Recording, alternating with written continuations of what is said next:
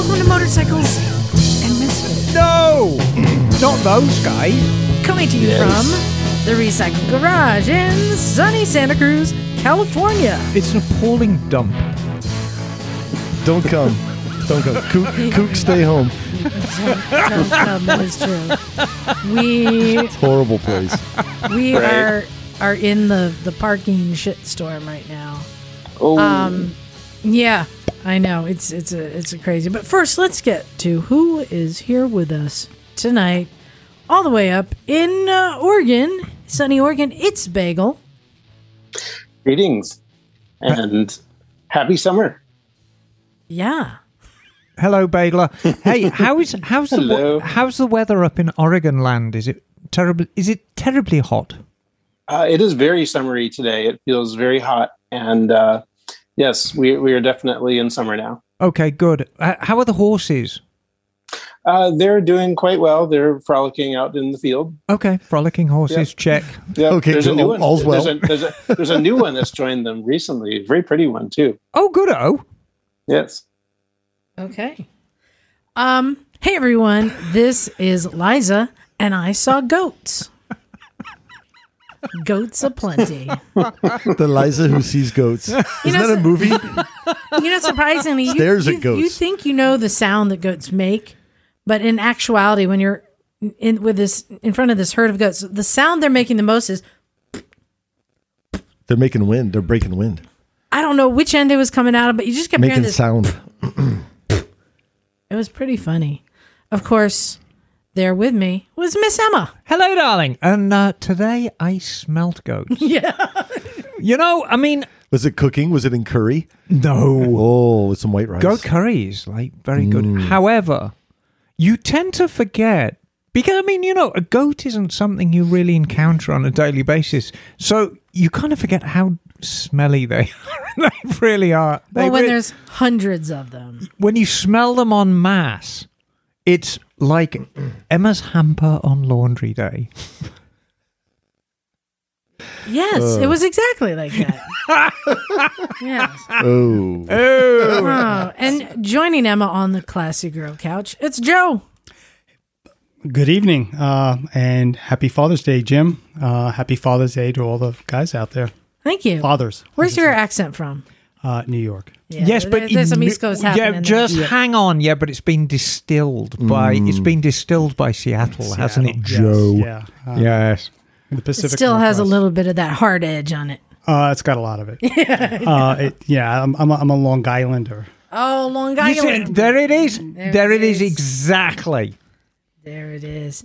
And in honor of Father's Day, I'm so glad to say that Naked Jim is here. Hey, well, thank you, and happy Father's Day, and also much love to everybody that has, struggles with Father's Day. We'll say there's a lot of people that don't have dads or have tough situations. So, big hugs to everybody all around. Yeah, I mean, I was thinking about it. Like, Emma's kind of like the matriarch of everyone. And Jim, you're kind of the patriarch. You're like the dad to everyone. I think I'm just the tormentor. You're the 12-year-old pain in the ass. Like, No, she is. I am the tormentor. where's the Retlin? She is the unruly child running around with jam smeared all over her face. Oh yeah, well, who was like harassing me last night at 9:00 at night with little kids in flashlights making noise outside my window unannounced. Oh God! The reason I come out is I won't say it. But if you notice the shirt I'm wearing tonight, I think this will make me a better dirt bike rider.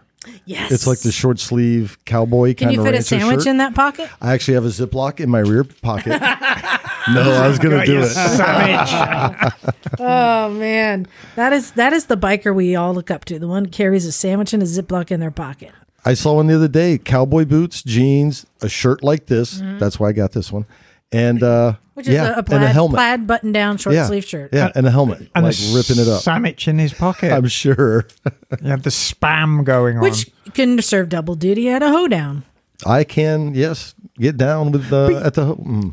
But you know, Liza, actually you saying it, I mean, it's made me think about it quite some more. I mean, I agree that, Jim, you are definitely the patriarch of the group. And I see myself really more of the eccentric auntie. But I'll take matriarch. All still a very sad commentary of as far as the quality of the However, the talent pool here I think at the I think we garage. can both agree that Liza is just this appalling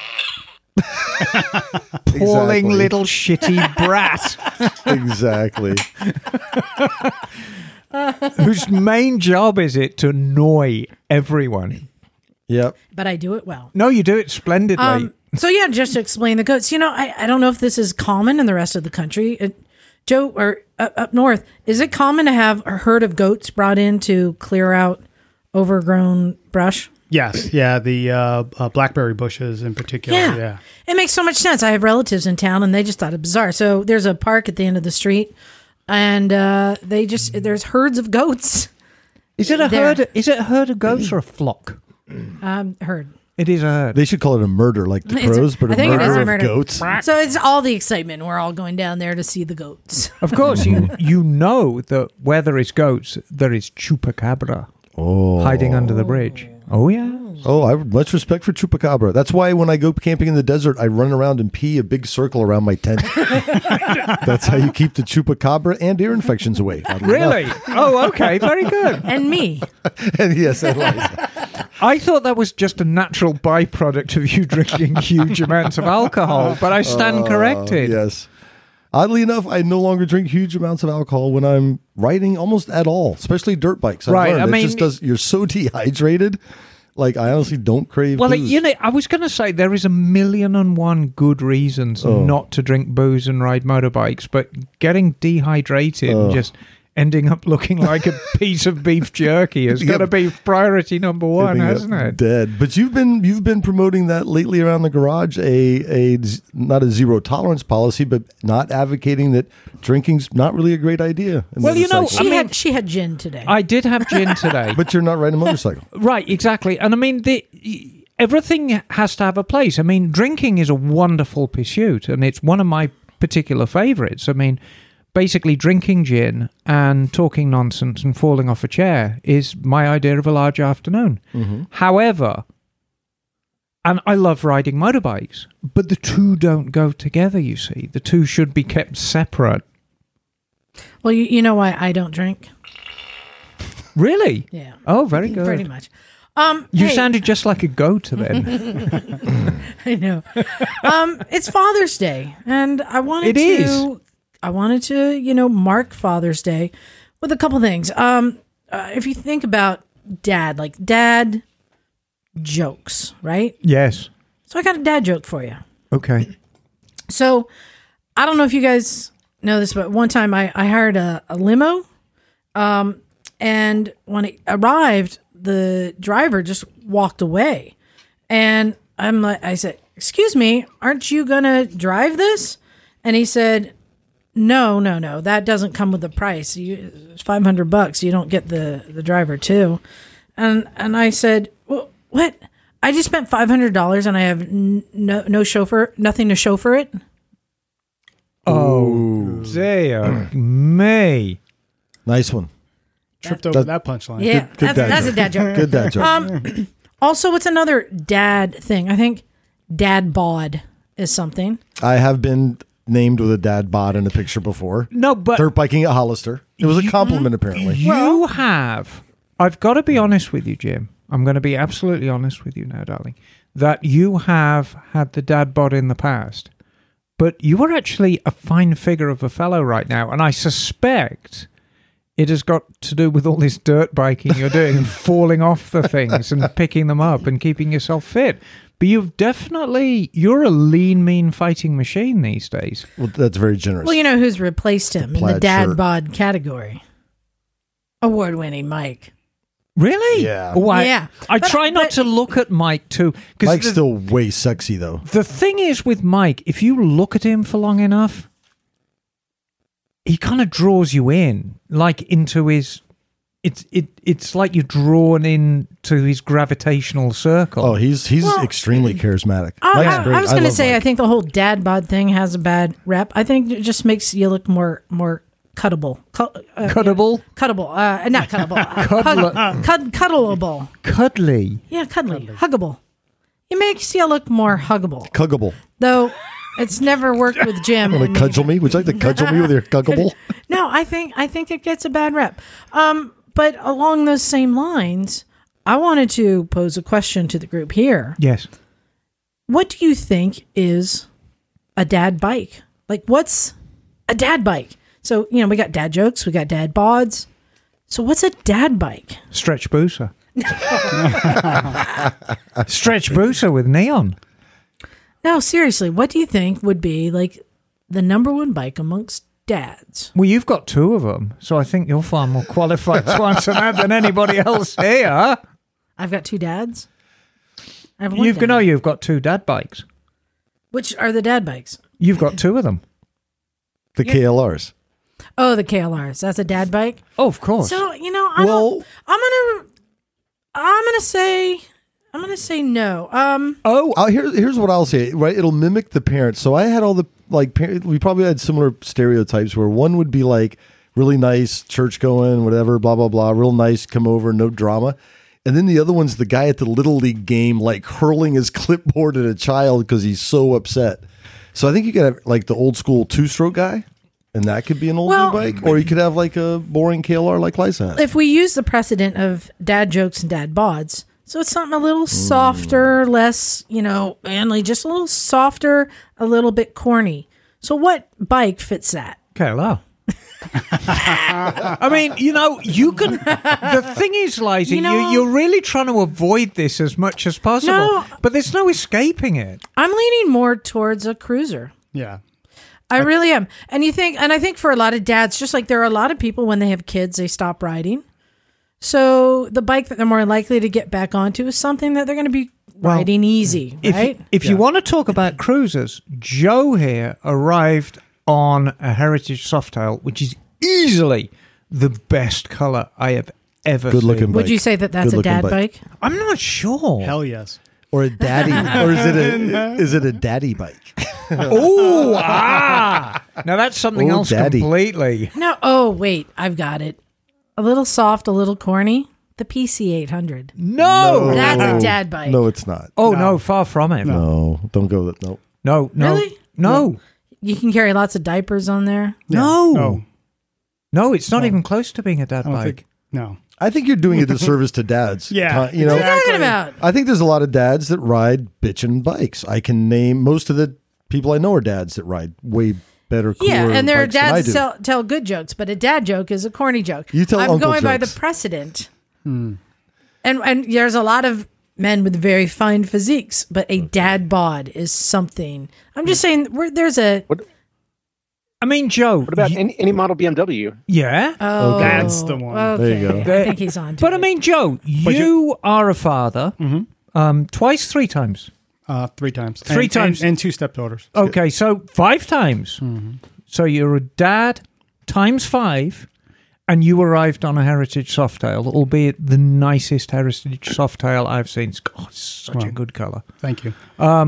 Is that a dad bike? Yes. And the other bike I own is another dad bike. Which is? CB 1100 EX. Yeah. That's a dad bike. Yeah, it's a dad bike. It's in terms of the kind of people that bike appeals to are certainly old enough to be dads. Yes. It's a very good bike, by the way. But it's a gentleman's bike. I mean, the CB 1100 just it doesn't snap you back. It's not something you can wheelie. It's just Right. It's really. I'm going to nice. say the K1300. Ultimate dad bike. That's a cool dad bike. Yeah. I'm going to say ultimate dad bike. That's the dad bike for the dad who played in Kraftwerk when he was young.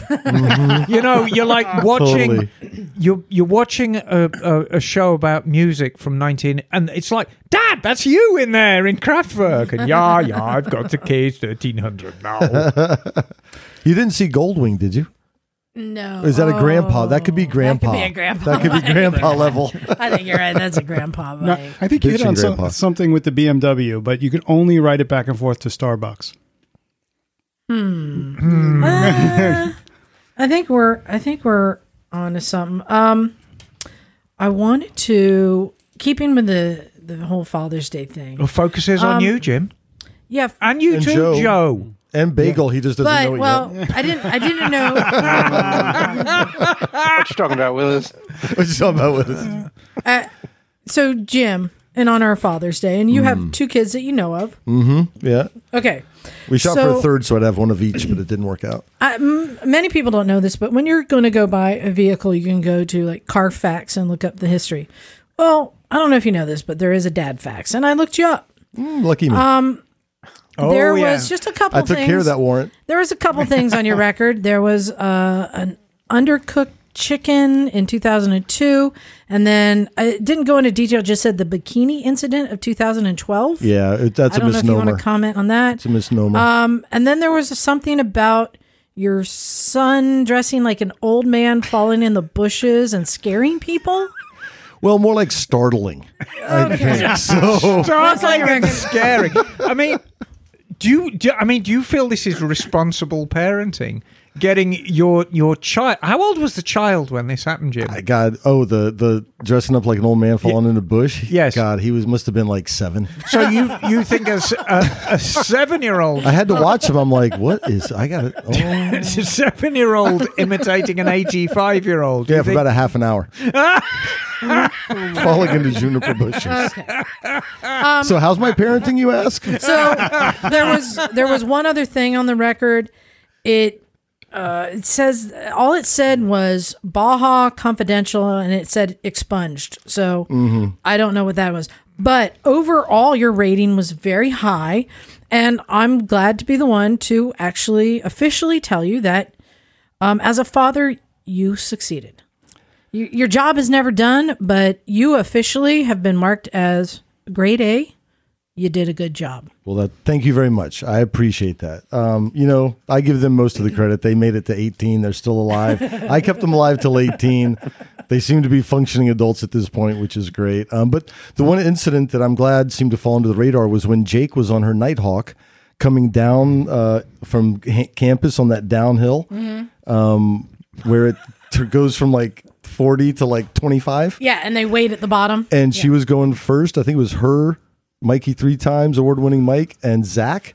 And I think Jake was doing 60 and got all 3 of them tickets at the bottom of that hill. Yeah, because it's a speed trap because it drops down to 25 when you hit that neighborhood. And it was like, there's 1, there's 2, there's 3. And Jake was leading them, so they were all keeping pace with her. She was, 16 maybe? Yeah, and I want to give a Great Dad Award to my cousin Taylor, who yesterday when I said, hey, can I take your 3-year-old for a ride on the scooter? He immediately said, yes. Yep. And little Parley got to hang out. Actually, this was Friday night. They got to come to dinner with me and Knock and some listeners, Cheryl and Bob, who are in town, and hang out with us. Oh, that's great. That's cool. You saw him today. He's big enough. He has a mohawk. He has Nice. But he stands in front of me on the scooter and he holds on to the mirrors. So he just stands upright and I kind of grip him with my legs. And I happen to find a helmet. Fortunately, this kid has a huge head because I found an extra small helmet. His dad was a big dude. Oh, wow. And so then Parley got to go riding around town and we went up to the lighthouse and hung out with that's rad. And riding with other bikes on like GS's and stuff. And he just felt so cool. And then at the garage, he got to come over to the garage today and I'm like, hey everyone, this is Parley. He's one of us. That's cool. And he's actually a neat kid. But we kind of got ahead of ourselves. And I just wanted to say to you, Jim, going back to both your kids enjoy motorcycles, don't they? They do, and we've had adventures on bikes. Yeah. So that's cool. So, and I did want to add that in case nobody knew that. But yeah, hanging out with Parley today was cool also. Yeah. I'll tell you a quick shit about it because I talked about Jake, my other child, Seamus the boy. We're at his graduation. He's on Maui graduating high school. Thank God. And he has to do his little talk like, oh yeah, thanks Grandma and Grandpa, thanks. And then, I'll never forget the time we were riding dirt bikes in Hollister, and I crashed and slammed my nuts, he says. I'm like, oh, Jesus, proud parent, right? Slammed my nuts, and here comes Dad with a big smile on his face, and I'm laying on my back. You remember that though? To this day, we still call that road Nutshot Junction. Nutshot Junction. He was at that point on a dirt bike where he was just learning how fun they are. No skills whatsoever. Right. And there was a log sticking up out of the creek, and he just went straight into the edge of it and nut shot straight into the handlebars. Oh. Well, and I think the good parenting, as I recall, is he landed on the road and was just turned white and was just like, lying on the ground. It's like, spread eagle. Son, I know your nuts hurt, but you got to get off the road. Right. Yeah. But, you know, I'm lucky enough, pretty much once a week, we try and do it as a ritual. I'll go over to Jim's for dinner. And one of the first things you notice when you're in Jim's kitchen is an oil painting, I believe by your mom? By my mom. My mom, has taken up of painting. Seamus, seconds away from wadding a TT 225. And you look at the oil painting and it's really quite good. And you know, oh God, that kid's going to come a cropper because it's just a padish. It looks like an aircraft coming into crash. She had taken a photo I have of him launching off a jump and totally landing on the front tire and about to endo and launch over. I believe I took that photo. Okay, you probably when we we were at Metcalf. Yep. Right. So but it's now immortalized in oil and it's hanging in pride of place. Yeah. And what's funny is people that don't know motorcycles are like, "Wow, that's cool," and people that know motorcycles are like, "Ooh, That's going to end he's about badly. to shit." Which he does nobly. I said number of times I've seen him go, ass over tea kettle, and all I'm looking for, and there comes the, over a log, the thumbs up, So yeah, they both enjoy it. Well, Jake shot off the cliff through the fence, and Yep. Let's stick with that good dad award. back to my parenting. Yeah, and my dad actually stopped by the garage today Yes, to I saw Craig. Yeah, watch everything going on. It was great seeing him. And I actually sat down next to him and I said, it's so nice to see you, Craig, because frankly, 3 months ago, I didn't think I was going to be able to have this conversation. And here you are, you look fighting fit. And he says, oh, yeah. He says, I feel great. And his color was good. He looked good. Mm-hmm. Yeah. Nice. And for those that don't know, Liza's father is a fascinating human being. He's a very interesting cat. He's an inventor. It's kind of cool. But Yeah. and has a toaster collection. Yes, which makes the room make a lot of sense.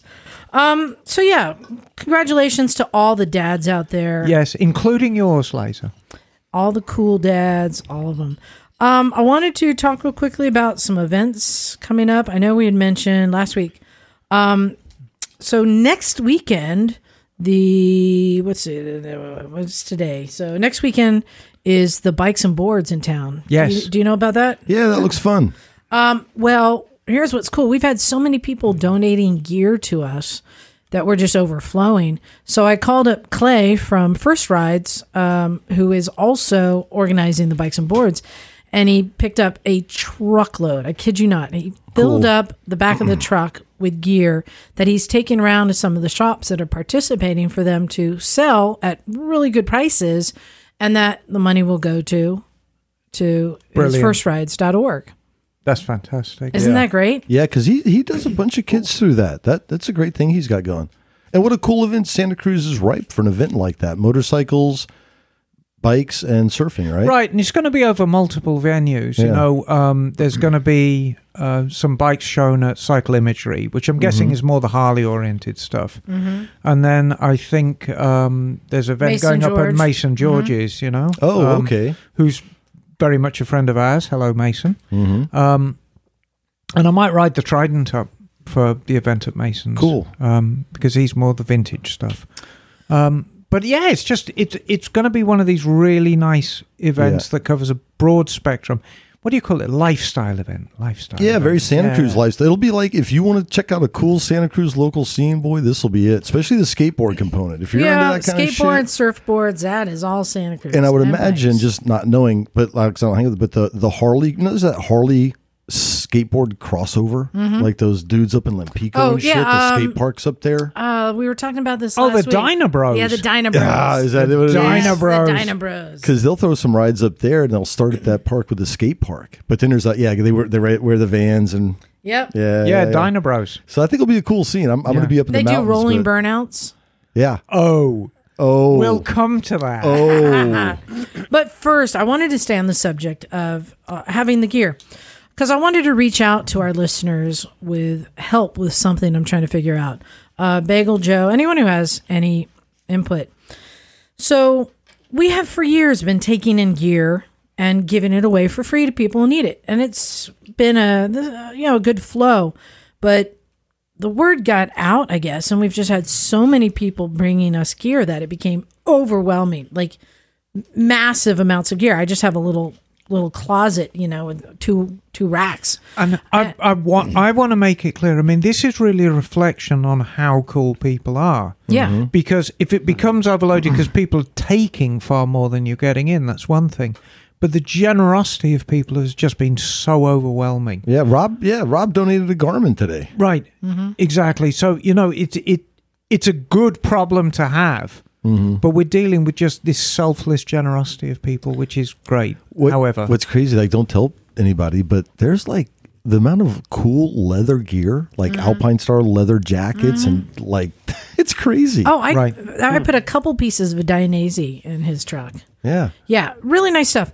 But basically, what I've realized is that there's a lot of people out there who have extra gear they're not using, they've outgrown, they've kind of worn out, but is still functioning and good for somebody who can't afford it or doesn't have any.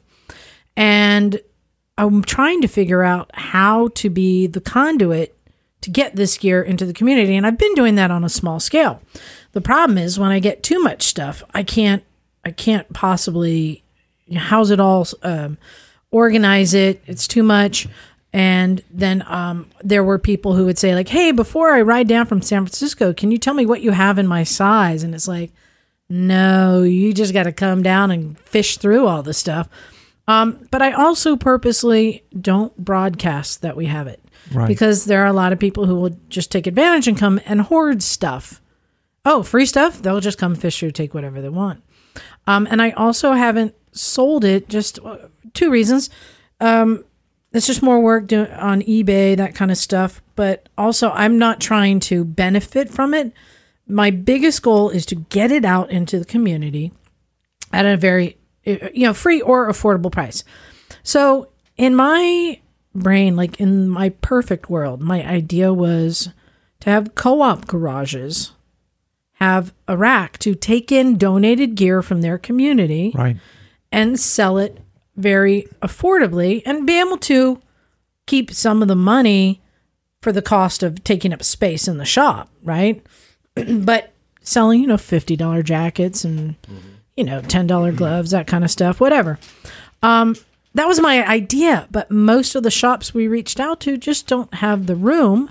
Space out here is worth so much that to make $25 off of a jacket that they sell every now and then, it's not worth it.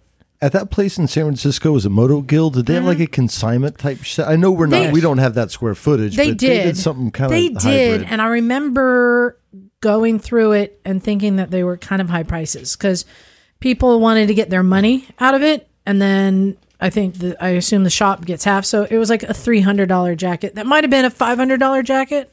So yes, it's a deal, but it's not making it affordable for people who can't afford. Not making it accessible, yeah. And I mean, a perfect example is myself. I mean, I always envisaged having a rack at Motortown and being able to sell this stuff and donate the money to First Rights or whatever.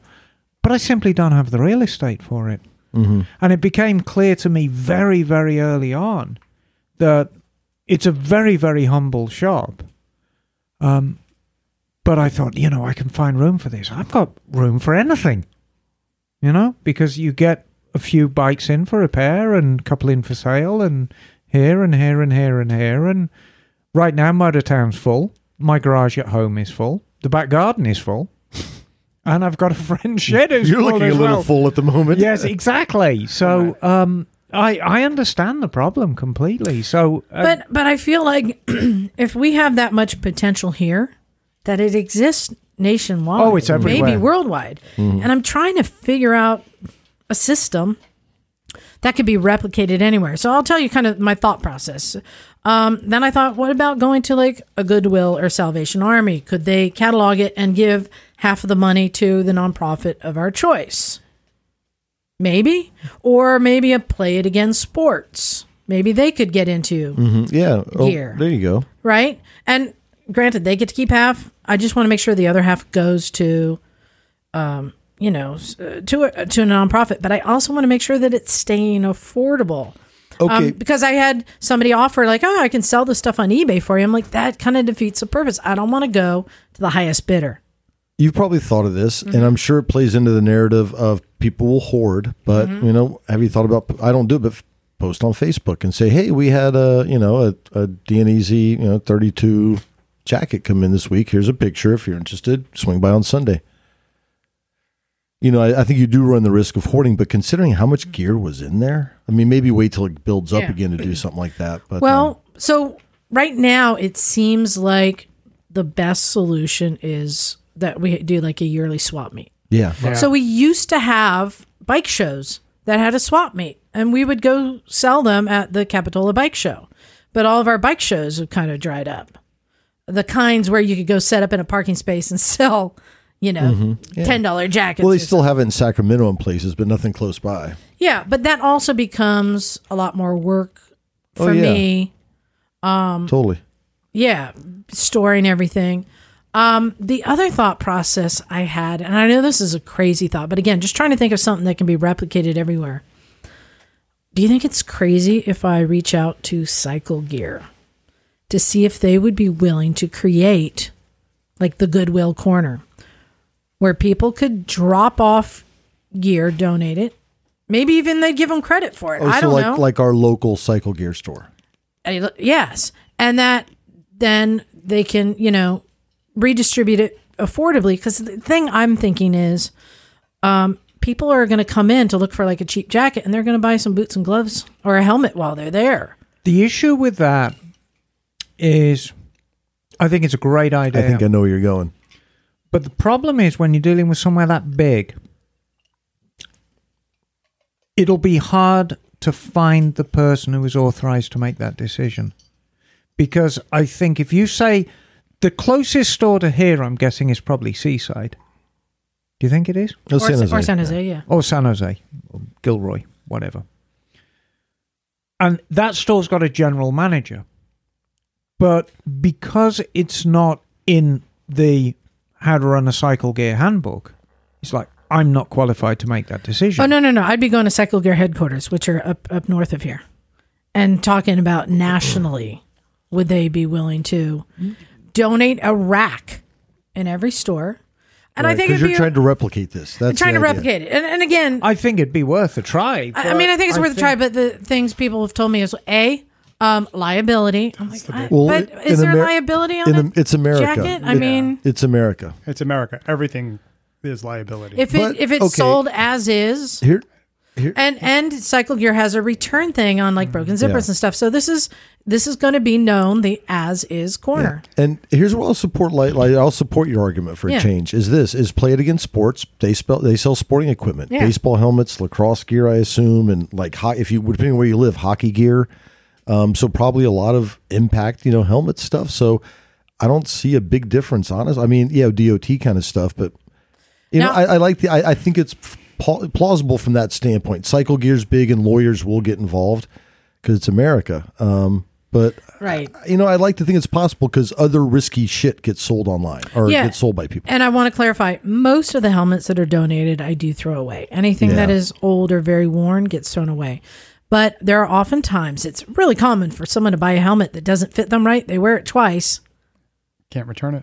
Can't. Yeah. Well, And so there are good quality stuff that comes in. And the things you don't think about, we get a lot of too. So it could be anything from tank bags, saddle bags, to hippo hands, to what was I thinking of?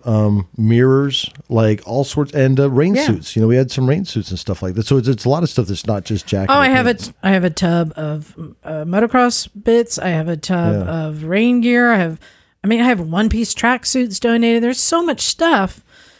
So I'm kind of running out of like ideas, and I wanted to reach out to our listeners to see if anyone has an idea. I want to go talk to Cycle Gear, but I do think, as you say, that lawyers would be involved and they just shoot it down, even though I think it's a great idea because it's community outreach for each of their stores. I got an idea for you. Yeah? just throwing it out there. What if you could bring it to Pakistan on your Chickistan trip and be like, hey. So the irony here is that a lot of the gear is made in Pakistan. Because all the good leather stitching. Yeah, all the good leather is coming out of Pakistan. They make nice stuff. I'll tell you a quick story about that. And the cost to ship is incredibly I'll tell you a story later, but yeah. Okay, well, I know, but I'm just putting in perspective. It's I guess you can't replicate that, right? That's a one-off thing. Yeah, I mean, and a jacket is expensive, but the point being that we have listeners who send us like, we'll spend $70 to send me a box with boots and a jacket and a helmet and some gloves instead of selling it on eBay where they can make money because they don't want to deal with it. People don't want to deal with it. And so there's a potential for this gear to be donated, and there's a market for people who need it.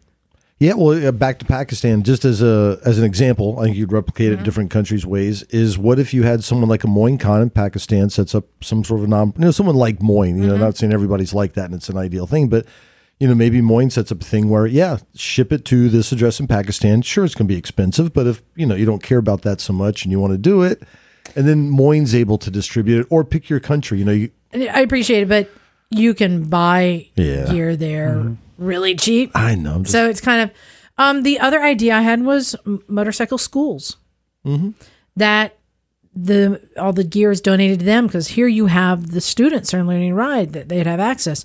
But when I talked to like Micah, she said they don't really have the room. They don't have and that's just another thing that they'd have to deal with of organizing and helping people with. It's down to that same amount of real estate or lack thereof. I do a lot of work on these guys' bikes for them. And so I'll go up there and look at the bikes and collect them. And both the schools, the local schools, the one in Salinas and the one in San Jose, they're working out of a container. Yeah. It's a 40-foot long container and it's got about 20 bikes in there and some parts. And there is not a square inch to spare. Yeah. Because they're based in a parking lot. Yeah. And then the container gets open, bikes come out, they do the show. Bikes go back in. I really want to figure it out because I feel like there's great potential here. What I've just thrown other ideas out. You see, someone around town did a free market. Maybe some sort of a Facebook leverage that kind of stuff to a free market where in your town, like in Cleveland, the first Saturday of the month, we're going to have a free motorcycle-oriented market. You market it that way, and everybody just brings their stuff down. And I think that could be the way to make it fly because, we're thinking nationally or even globally. And I think you need to make it a lot more local. And I know the free market here is popular. They do it right down at Bike Church is one of the places, and I know people participate. So, but the motivation is to create funds for first rides, right? I mean, that's really what. Or your charity of choice. Or your charity of choice. Exactly. So, because there are a lot of things like I ski, and in the beginning of the season they always have the swap meets where you could just bring your gear and get it, but there's no cash, there's no funds changing hands, so it's going to be difficult.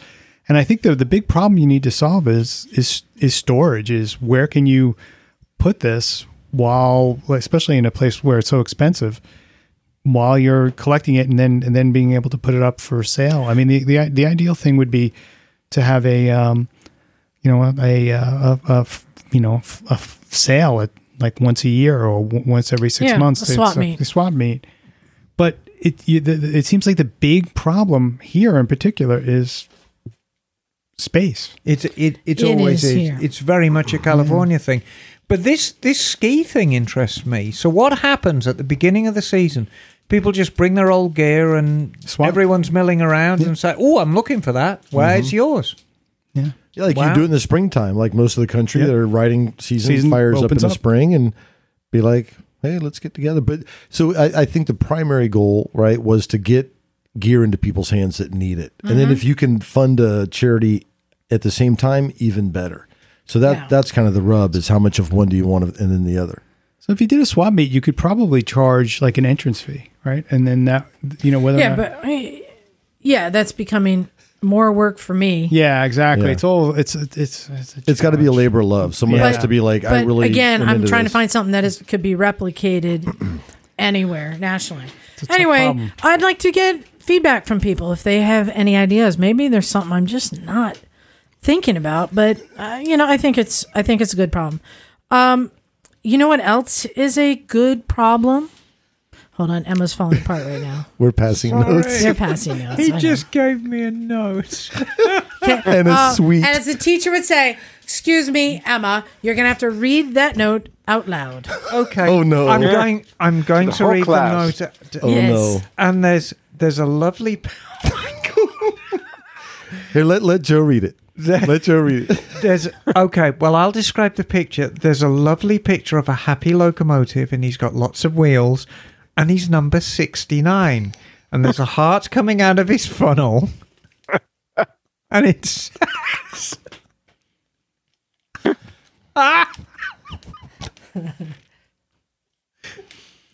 Joe, what's it say? It says, I choose you. Oh, it's a dad joke. It was a dad joke. It's a dad joke and a love note combined. Oh. Thank you. Wow, I have to Tim. admit that was not anywhere where I thought it was going. Oh, Choo no. choo. Well, usually the notes me and Jim pass to each other are badly drawn parts of Well, anatomy. I thought it was going to be. It's quite. I think there's still a note over there. I think that's your rapper name, C-Nut, right?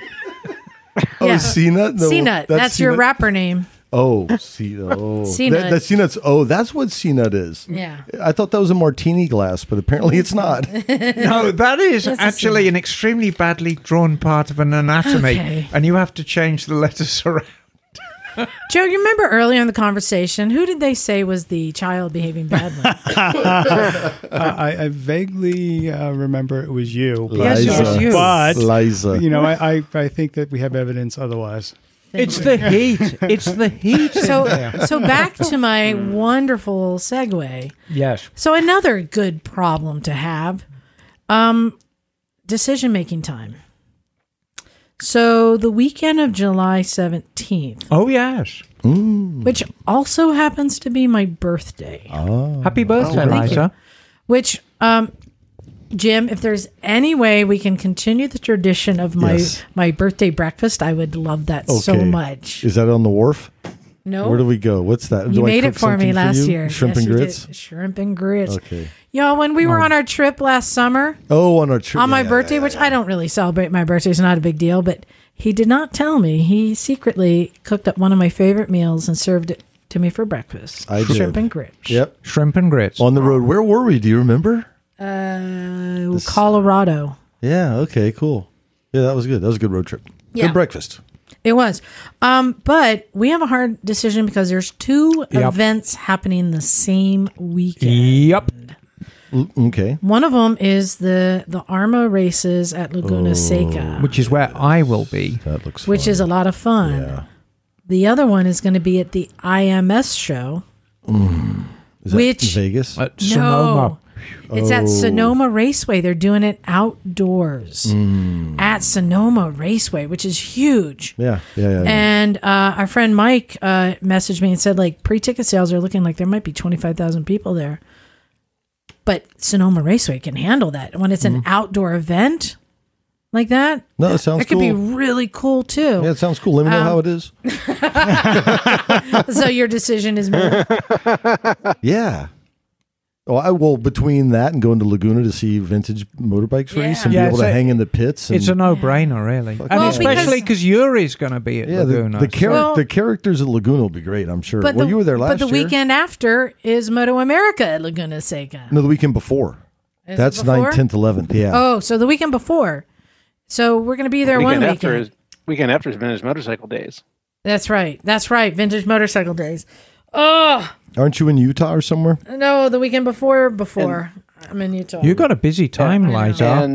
And actually, I have to give you an update. I am not going to be coming down that weekend of the 16th Oh, to the yeah? 18th. Unfortunately, looking at planning my ride out to Vintage Motorcycle Days, it would have been way too tight for me to make the trip down there and then ride out to Vintage Motorcycle Days. Hey, So as long as you're going to be at Vintage Motorcycle Days, that's cool. That's bitching. Yeah. and the N-1 bike will still be delivered and actually ahead of schedule because my housemate's going back down to the Bay Area, so Oh. she's going to deliver it for me. So Nice. that'll work out even better. So I'm torn. There are two great events, and that's the thing. But we're gonna be at Laguna Seca the weekend before. I don't know, Joe. What would you do? The vintage motorcycle days. So we're doing that 2 weekends after, but the weekend is ARMA Racing, which is a ARMA vintage racing, or Yeah. the IMS show, The vintage racing. Sorry. a vintage racing. Yeah. Okay. Yeah, I'm probably going to do that too. Laguna Seca. I know. I don't know. I'm still not comfortable with 25,000 people right now. But it's all outdoors, and that's- it's a very large place. Yeah, Laguna's also in the Still. backyard. I mean, that's my thing. Yeah. Yeah, It's a I lot don't know. of people. It's a lot of people, right, Bagel? I'm with Yeah. yeah. I'm so stoked summer's here, though. We can Yeah. do this stuff. Racing's happening. We can go watch goats. Go watch goats. I'm going up in the Sierras this weekend. Ooh, I have another question for everyone. Okay, so Joe here pulled up on a very pretty, shiny Harley Davidson. What model is it again? It's a Heritage Softail Classic. And Emma, who can, she always, you can tell when there's a shiny surface, she's checking herself out in it. Oh yeah. She was looking at herself in those nice. It's not it's not a hubcap. What is it called? No, it's a Huber cap. It is a hoopah cap. It's a Huber cap. Hoopah cap. And I No, and in a concave surface, you always look great in a concave surface. I have always been captivated by my reflection in the back of a chrome turn signal because you look like you're on this giant chopper. So if you're like riding a Norton Commando with export bars on it and you look at yourself in the back of the turn signal, you think, Christ, I look cool. Well, it reminded me of something. I agree. I've seen it. Yeah. So, Bagel, I don't know if you've heard of this, but it instantly reminded me of a thing called reflecto porn. Have you heard of this, Bagel? Oh. Jim, did you Google it I yet? forgot to Google it. So I'm going to Should say, I? go ahead, Okay. go ahead, and Google reflecto porn. Oh, I think I know what you're talking about. Yeah. So, Like stuff that people post on eBay. My Google said Yeah. something went Yeah, wrong. okay. Yeah. So there's a lot of tea kettles for sale on eBay, and you got to look at the details. Chrome mirrors. Yeah. So reflecto porn is naked people take pictures. And I think it actually started out accidentally with somebody selling a tea kettle. They just took a picture while they're naked and didn't think. Oh, I actually know what this is now. I didn't know there was a term for taking your picture in the headlight chrome. Yes. And Headlights are great for that. Just and FYI. and Harley Davidson Huber cap. Hubba. yeah, there's some pretty funny ones captured where you can tell like somebody's like wife who was in the background, like ironing naked or something and didn't realize. Oh, geez. Like, yeah. But I wanted to ask a question. What do you guys think would be the best bikes for reflecto porn? Well, it depends on the view you're looking for. I mean, that Huber cap really takes some beating. But British bikes, I'm going to say a Norton Manx with a chrome tank. I say British chrome. British chrome tends to be Prove me wrong. very, very nice. And Tell me there's not a better reflecto porn bike than a Norton Manx with a chrome tank. Well, are you talking about the tank would be your viewpoint Yeah. yeah, Uh-huh. with a chrome tank? although I've got to be honest with you, Yeah. those spotlights on the Heritage Softail are pretty good for reflector. Are those porn. the one like They're that? either side of the Driving headlight. lights, yeah. So I will say yes. I will say that shape of a headlight puts a very nice. Yes, it works well for such a thing. Bagel, in the scooter world, what's good for reflecto porn? Nothing. Well, actually. Oh, wait, there- I got it. For Wait. many, well, no, hold on. There for many years, their Vespa P200s had there were chrome side cowls available for them. Perfect opportunity for reflecto porn. I've got one answer. So- one word that'll answer this. Quadrophenia. Oh, Well, that too, yes.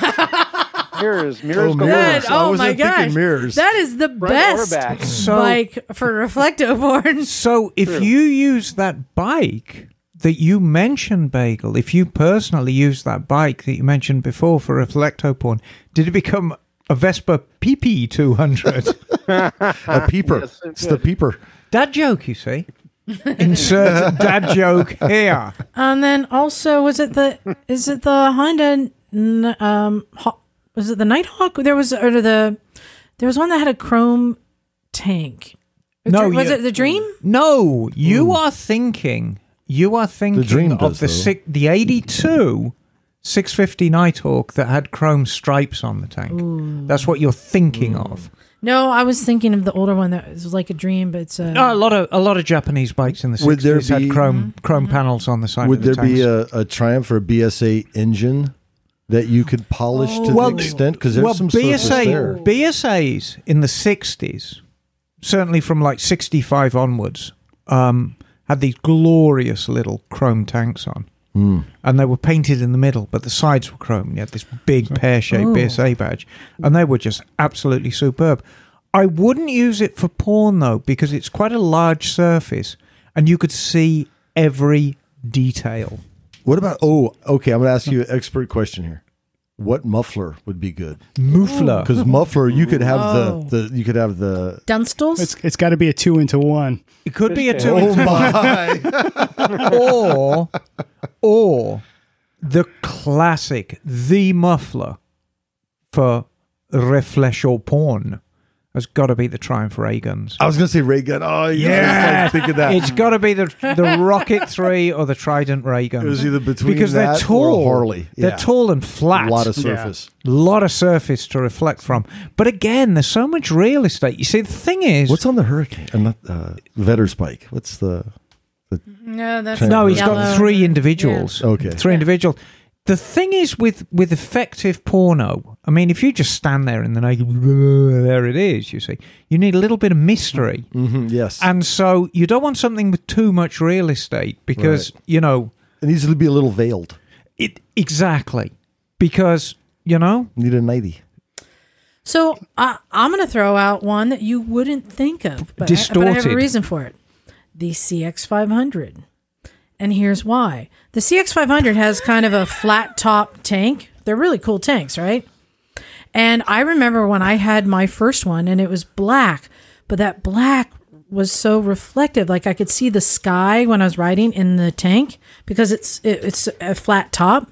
That could be some good reflecto porn and a nice, really polished black CX500 tank. wow. Yeah. Reflected in a plastic maggot. That's aspirational. Except you'd have isn't to be it? standing on the pegs taking the picture. So I just came to the conclusion Always that I must possible. have this penchant for Reflecto porn bikes because I have a CB 1100 EX and it's got those beautiful chrome fenders. Oh, yes. Like and most of the the 80s and 70s Japanese bikes had those beautiful chrome fenders, and at the right angle that could be nice. I've got a bike too to suggest as well. Well, I probably a whole series. The BMW, the BMWs with the toaster tanks, the chrome toaster tanks. Oh, yes. Oh, yeah. Back in the days, those would be good ones for sure. And it's funny how time has been kind to those toasters. Good, the word on the street is that BMW corporate were never fond of that bike. They always thought it was far too garish. But looking back on it now, I mean, it's an absolute classic. But the management of BMW back in, God, I want to say it was 72 or 73. It came out. It's like, dear God, what is this? It's far too garish and ostentatious and Hollywood for BMW people. But we look back on it now and it's a great looking bike. Well, I think that gives everyone something new to think about. And of Reflecto course, porn. you know what? Yeah. It's gives people somewhat something to safe reflect to on. Google, right? Yes. If it keeps people Depends on what tab you click on. look, if it keeps people away from cake farts, I'm all about it. Well, here, I'm gonna throw it out there. If you have a great bike or scooter Oh God, no! for Don't reflecto porn, no. Don't Take- send pictures. take a Unless picture. it's a Hayabusa. Take a picture and send it to Phil at clevelandmoto.com. Oh no. Because I know he'll appreciate it. No, I think I really want somebody to send some reflective porn to Phil, please. Oh my God. I really do. No, I think they should. With much hair. Yeah, I was going to say Sag. Hair and sag. the more hirsute you are, the better it's going to be for Phil because he will enjoy that. So, yes. That's Phil at clevelandmoto.com. I'm never polishing the chrome on my motorcycle ever again. You looked a little uncomfortable there for a while. You had your arms all crossed. I was like, uh-oh. So I thought that we should do a sort of a check-in on each of our episodes where we go around the room and say if we've bought or sold any bikes recently. Jim, have you bought or sold any bikes recently? Nope, and have no plans to, really. Oh, you've Yeah, been asking. Nope. Yeah, but I'm in no rush. I'm not been buying or asking. selling. I got a new foldable mirror. That's the Okay. big excitement in my life. I, too, do not have anything brewing. Joe, how about you? Have you bought or sold anything recently? I am considering selling my CB 1100 EX. I have to start commuting back into Seattle. I hadn't been commuting into Seattle, and it's a bit of a heavy bike. My fear is, I think the last time I was commuting, I had a Ninja 650, which was pretty light. And, you put your foot down in the wrong place and it goes into a pothole or something like that. And you just go over and then you got to muscle the bike up. And I don't want to be dealing with that. So I'm thinking I'm going to check out the CB 500X. Very good bike. Yeah, there you Yeah, go. that's I haven't test rode it yet, but You'll love it.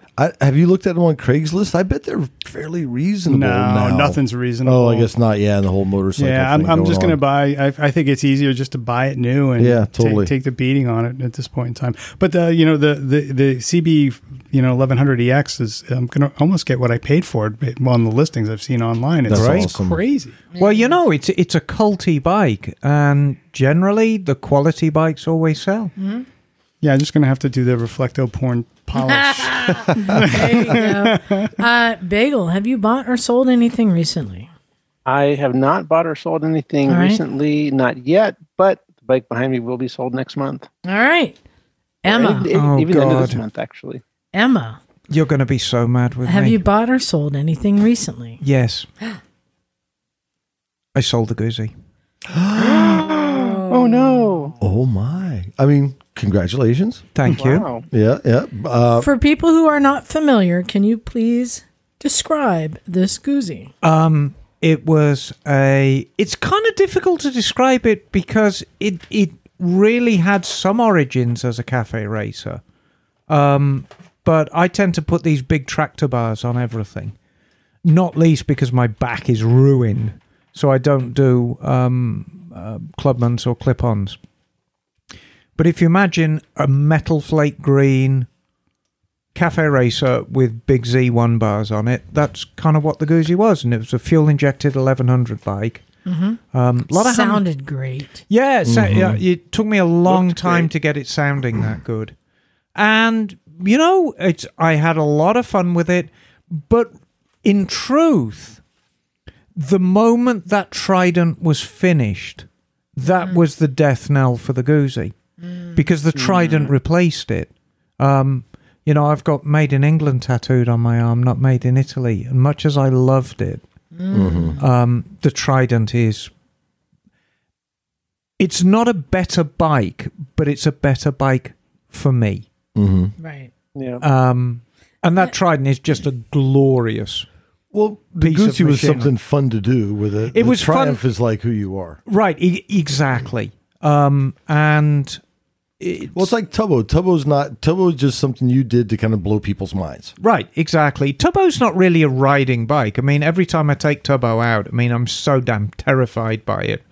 I just put it away again and swear never to go.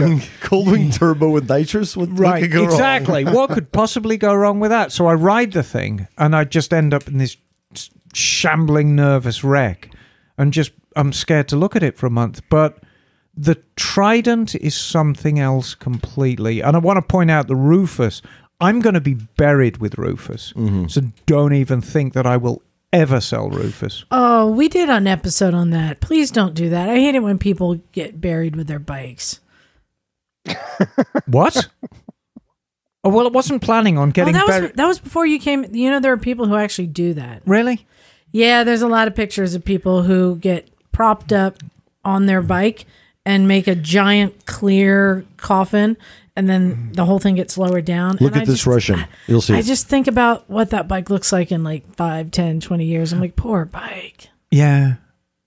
Yeah, it's well, you know, there was that what was it, that brand new Plymouth Fury that got buried when it was brand new in 1957 in this concrete esophagus, and they dug it up. Oh, and right. it was completely ruined because the water got in. It was such a shame. It's a brand new car.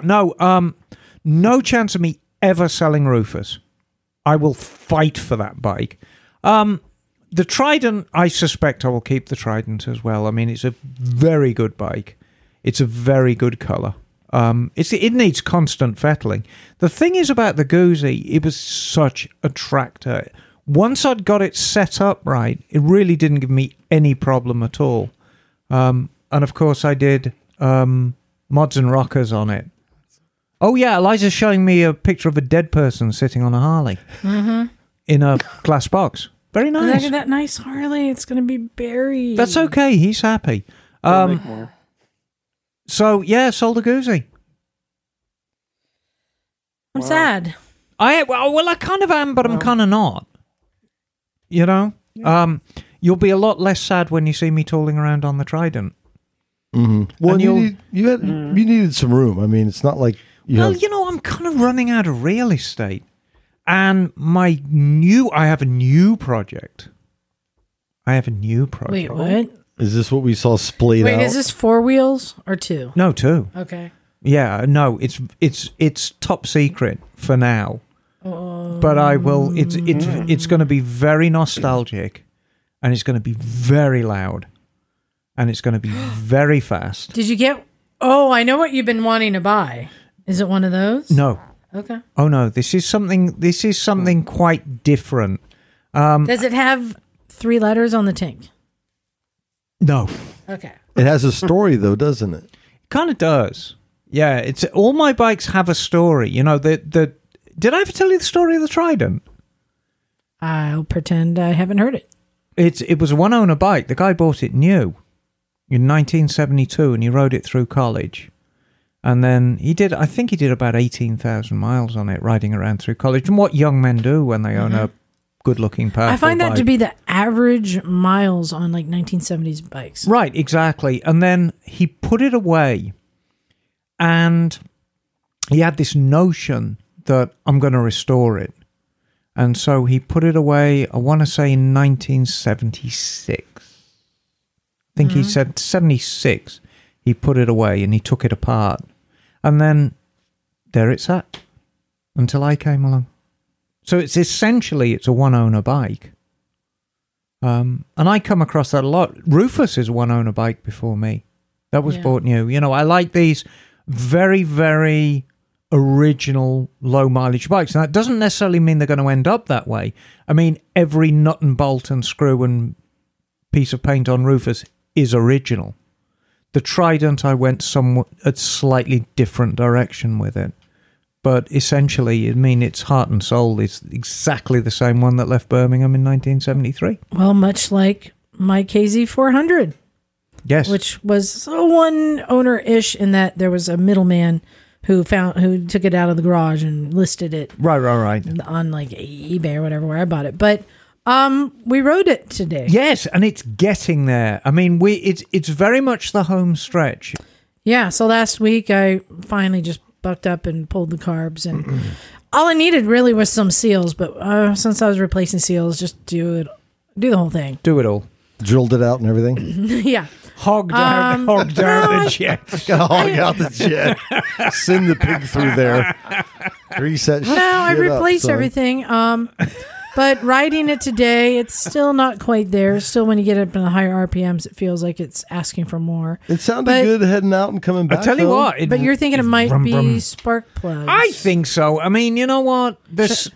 I have this sneaking suspicion that if you put a set of really good spark plugs in that bike, and like iridium or yes, oh, okay, and plugs and points, plugs and points, points and condenser, a genuine. Don't mess about. I did the condenser already. Okay, we'll put a nice set of points in it. I did all that. Oh, okay. Yeah. Well, we'll set up the timing just so. Put some iridium plugs in it. I think it's going to sing. I think I put plugs in too. I'm not sure because remember it didn't have a spark at first. Yeah, I remember.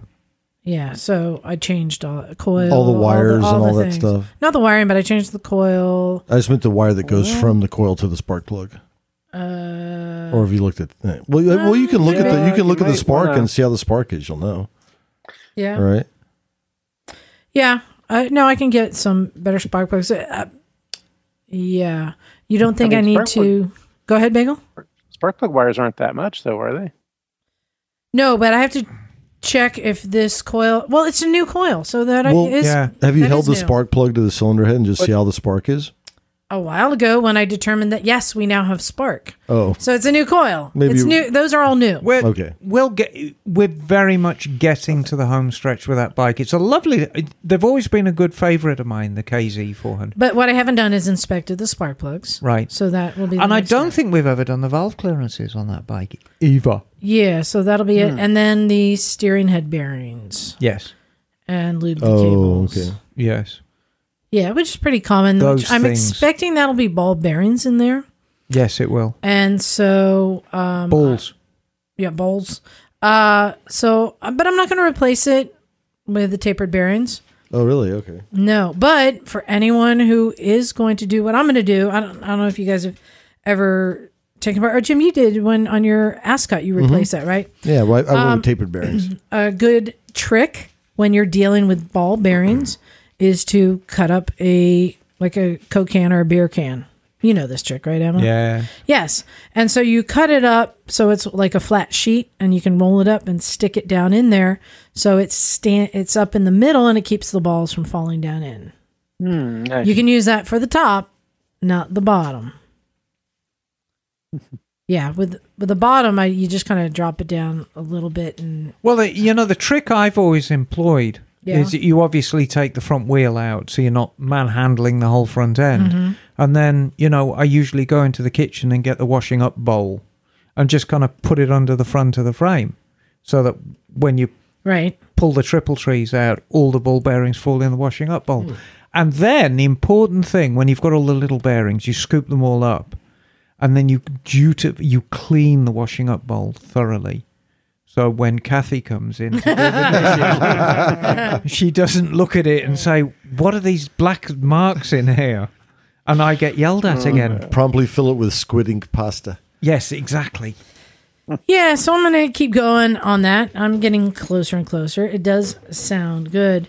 But I wanted to take some time to get to know Joe, who's here with us. Hello, Joe. Mm-hmm. So, Joe, you had a nice ride down here. Yes. So, where did you come from? I came outside of Seattle, and I rode down to Portland to visit with a friend. I'm sorry, Joe. Can I stop you 1 second? Sure. Emma, is that note for the entire classroom? It is. I'm not even actually sure. I think you should give it to Joe to read. Oh, no. No, it doesn't say anything. He has to interpret it. Is this a rabbit? It's hieroglyphics. What is with the note passing? I think. If you ignored us, Liza, we wouldn't even be. I think that's a No, rabbit. thanks. I'm not going to go there. I just recognized it immediately. Oh, God, I know what it is. I choose you. It was a I'm guessing this one wasn't. It was a picture of a knob riding a scooter. Oh, A knobberist. the sobbing knobberist. The sobbing knob. There was a sobbing knobber, wasn't it, Emma? Oh, is that what the drops were? It was a sobbing knob. Oh my gosh. Oh my gosh.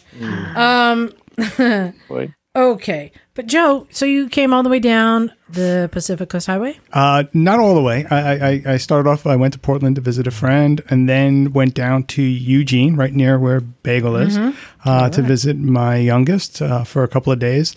Since I had this trip planned, I saw them yesterday, and I'm going to see my son tomorrow down in Southern California. So no one on Father's Day, but at least I'm going to get Either side of Father's Day. side of Father's Day. But I did right from Eugene. I went out to Florence and then got on the Pacific Coast Highway from Florence, Oregon, all the way down here. Last night I spent the night just in Fortuna, just south of Eureka. I think you probably crossed paths with Cheryl and Bob as they were heading back up north. You know, they were gonna. They were on Friday. They were gonna go down south. And they were heading down PCH. They got to Moss Landing, and there was so much traffic. They aborted mission and just turned around and came back. And it actually changed their whole trip. They were going to go south and then head back to Boston. But that and the heat wave that's happening, thought maybe not the best time to go through Death Valley. Oh, yeah. Yeah. So they went up north. So how was it? Was it the most perfect ride? It is by far the best ride I've been on. I mean, the one thing that's amazing about California is, you know, 1 minute you're riding in the redwoods, the next minute you're riding out on the coast. You go, a few miles further down the road, and you're in farmland. The terrain is just constantly changing, and one thing that's interesting is you have to be prepared in terms of your what you're wearing, because you'll go from freezing on the coast early in the morning to baking when you're out in the middle of those farm fields. So yeah, but it was great. It was a great ride. It took far longer than I anticipated to get down from Fortuna to here today. I was planning on maybe 6 or 7 hours on the road, and it was more like 10. Right. You know, just with the traffic and, you know, you inevitably are looking for the passing lane along the way so you can get past the slow people. It's a little bit frustrating, but the first part of the ride was fantastic because I left at 6 a.m. and there was no one on the road, and it was just like the road was my own, and it was beautiful. That's glorious. And I bet you kind of got bogged down in San Francisco because traffic is always gruesome around there. Yeah, and you know, I last time I was down here, I lane split on it was I guess MT-07, and that was like no problem. I could do that, but with the Harley, with the big highway bars and the saddlebags, I'm a little bit more cautious and a little bit nervous about lane splitting. So I didn't do a lot of it, which would have helped. So what was your route through that part? You basically you were heading south on Highway 1. So I guess you picked up Highway 101 close to the Golden Gate, went across the Golden Gate and then 19th Street out of the city, and then kind of across to Pacifica. You got it. Exactly. There you go. It's beautiful route. Oh, it is, and it's funny you'd mention like how the temperature can change. You know, I've been up in Mendocino County where, like in the the Emerald Triangle region to the east, where it can be, you know, it was over 100 degrees, I think 102. And then we left camping up there, went to the coast, like maybe 25 miles as a crow flies, 30 miles. It was 58 degrees. Right. And so the diversity out here is nuts. And it gets really twisty and stuff as you get closer to San Francisco. I mean, there's a lot of twists, but as you come into San Francisco and the Golden Gate and all that, it's pretty mind-blowing, isn't it? Oh, it's just an incredible ride. I mean, it's a bucket list ride. So I had the opportunity. I had some use or lose time at work. My wife couldn't take time off. So it was like, okay, I asked friends. No one was available. I said, okay, solo, here I go. I'm going. I would say if I could do it again, I would really shoot for having more time. Yeah. Because I was on the road a lot for the last few days. And then I'm going to get down to Southern California, spend 4 days down there with some friends, and then I'm going to be taking I-5 back, which has got me concerned about the drought, the heat. It's going to be brutal. I have a cooling vest just in case. Do you have a Camelback? What are you doing there? Liza. Sorry. Camelback too, yeah. So I'm curious on when you were going over the Golden Gate, what time of day and what was the weather like? So it must have been around 1:32, and it was windy. I mean, that's the other thing that's interesting is, I mean, I'm used to some wind in going over the bridge from the east side to Seattle, but there was some nice wind on this ride, at least even in the farmland coming off the coast, where you're literally counter steering into the wind, and the bike is nice and leaned over. It was fun, but it was a great ride. A Golden Gate Bridge is something to ride across. I had the opportunity to run across it years ago. I ran both, across and then back. But riding it was nice. I'd like to interrupt you. We need a quick break for a dad joke moment. Do we have a dad who can share a dad joke with us right now? Jim, are you with me? Do you have a dad joke? Amazingly enough, I do have a dad joke. Let's see. My wife and I'll throw that one out. I like this one. I'm afraid for the calendar, Liza. Why? Its days are numbered. Oh. So, Joe, how many bikes do you have? I have two. All right. So you've got your Harley and then your Honda. the CB1100. What have you had in the past? The first bike I had was a GS 450T. No, that's a good bike. Yeah, it was when I was in college. It was a nice first bike. And then years later, I got a Honda Shadow 750, which Solid. Solid. Just a great, easy. I think of that as a young dad bike. Yes, it was a young dad bike. It was exactly what it was. Exactly. And then, I didn't ride for a long time. I moved from New York to the Pacific Northwest, and I was like, this is the perfect place to ride. Just the West Coast is with all the mountains and the going out towards the sea. It's just an incredible place to ride. So, I decided to get a Harley finally because, of course, my uncle rode a Harley, my eldest cousin rode a Harley. It was just something that, reminded me of my childhood. And the Heritage reminds me of those bikes. It's all chrome and it's nice. And it's actually very versatile, that bike. So you can take the saddlebags off. I can take the windshield off. I put an air ride suspension in it. I can drop it down. I can make it, look like a, less of a touring bike and just ride it around town. And then I started commuting with that bike into Seattle. And that's when I was like, not a great bike to commute back and forth. 'Cause, we don't have lane splitting, but, you want to bend the rules a little bit. Didn't they just... Nope. No. Didn't they just have it vetoed up for a vote? Vetoed it in Oregon. And I can't believe and that. Seattle, Why? Seattle dumped it too. It's just annoying. I don't get it. I don't get it either because it's such it's so much safer. Yeah, when Cheryl and Bob were here, they said it was amazing. Like, people split.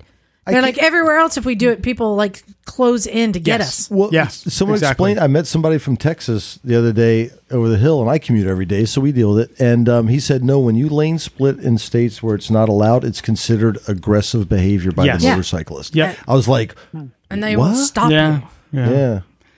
Yeah, so I got a Ninja 650R. It was one of those. It was interesting. It was a 2011 bike.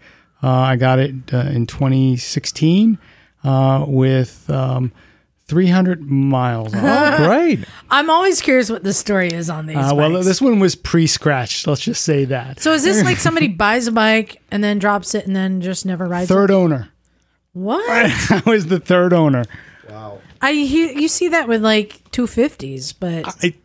Apparently he bought it from somebody with like 100 miles on it, literally like And he said, yeah, they dropped it a couple of times. You could, scratches on the and fairing. they were like, this is. This just brings up a whole nother thing we haven't talked about in a long time. We won't go into detail now, but when people walk into a dealership to buy a bike that is not the right bike for them, and Yes. that's irresponsibility on the part of the dealer. Yeah. I have a question for you, Joe, and it might be quite a tough one, but we have listeners who cover this huge spectrum of people riding bikes, and it's really going back to your days as a young father on the Shadow. Did you ever feel morally questionable riding a motorcycle as a young dad? Did you ever feel that it was something that was a little too selfish a pursuit? Yes. And it was made more difficult by the woman I was married to at the time. Right, we discussed this, that you now have the new and improved wife, but, we have a lot of listeners who have been riding motorcycles for a long, long time, are on the cusp of fatherhood, and the same applies to mothers as well. Mm-hmm. You have somebody who's been riding a bike for a great many years, is a huge part of their life, and then having a child suddenly pops into their life. And there's all kinds of these moral decisions to be made. And, I'm not trying to take the moral high ground here, but it's a very personal decision, isn't it? Yeah, I think there was more than just that when I got off the bike. It was also I wasn't as good a rider as I am now. I mean, right. I didn't take the MSF. It's the typical thing. You get your first bike. You have a friend who can ride it home because they have their license. They ride it home. You ride it around. You get your permit. You ride around a couple of cones. You get your license. And, you're not well trained. Right. And when I got the Shadow, I was getting more experience. I had experience on the bike, but I never really felt... You never had that formal training. Yeah, I was really confident on the bike. I will say now, I've taken advanced rider courses, and, if I get a new bike, I'll take an advanced rider course with the new bike, just so that I can get more comfortable with it. And I'm a much more confident rider.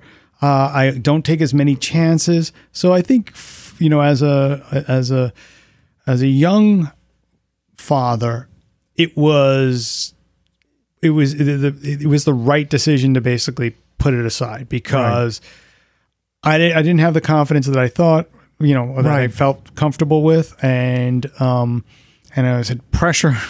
And then you look at your children, and they're like, oh. Daddy, you're going to be home? Yeah, I'm coming back. That's right. I mean. Well, another thing I'll mention to let you off the hook is it's also time. I mean, when we go for a ride, it's probably at least an hour, if not 10 sometimes. And that's time away from the kids. And God, it's so easy to lose yourself on a bike. I was telling Adrienne today, she came by and I was like, hey, the days are long, but the years are short. Yeah. It flies by. So it's time away too. Right. And I'm 0 for 5 with my kids. None of them want to ride a motorcycle. I don't know what I did wrong. It's a mixed blessing. Yeah. You know what else is short? A dad joke. Let's hear it, Jim. All right. Okay. Emma? Yes, darling. What do you call a fish wearing a bow tie? I do not know. What do you call a fish wearing a bow tie? So fisticated.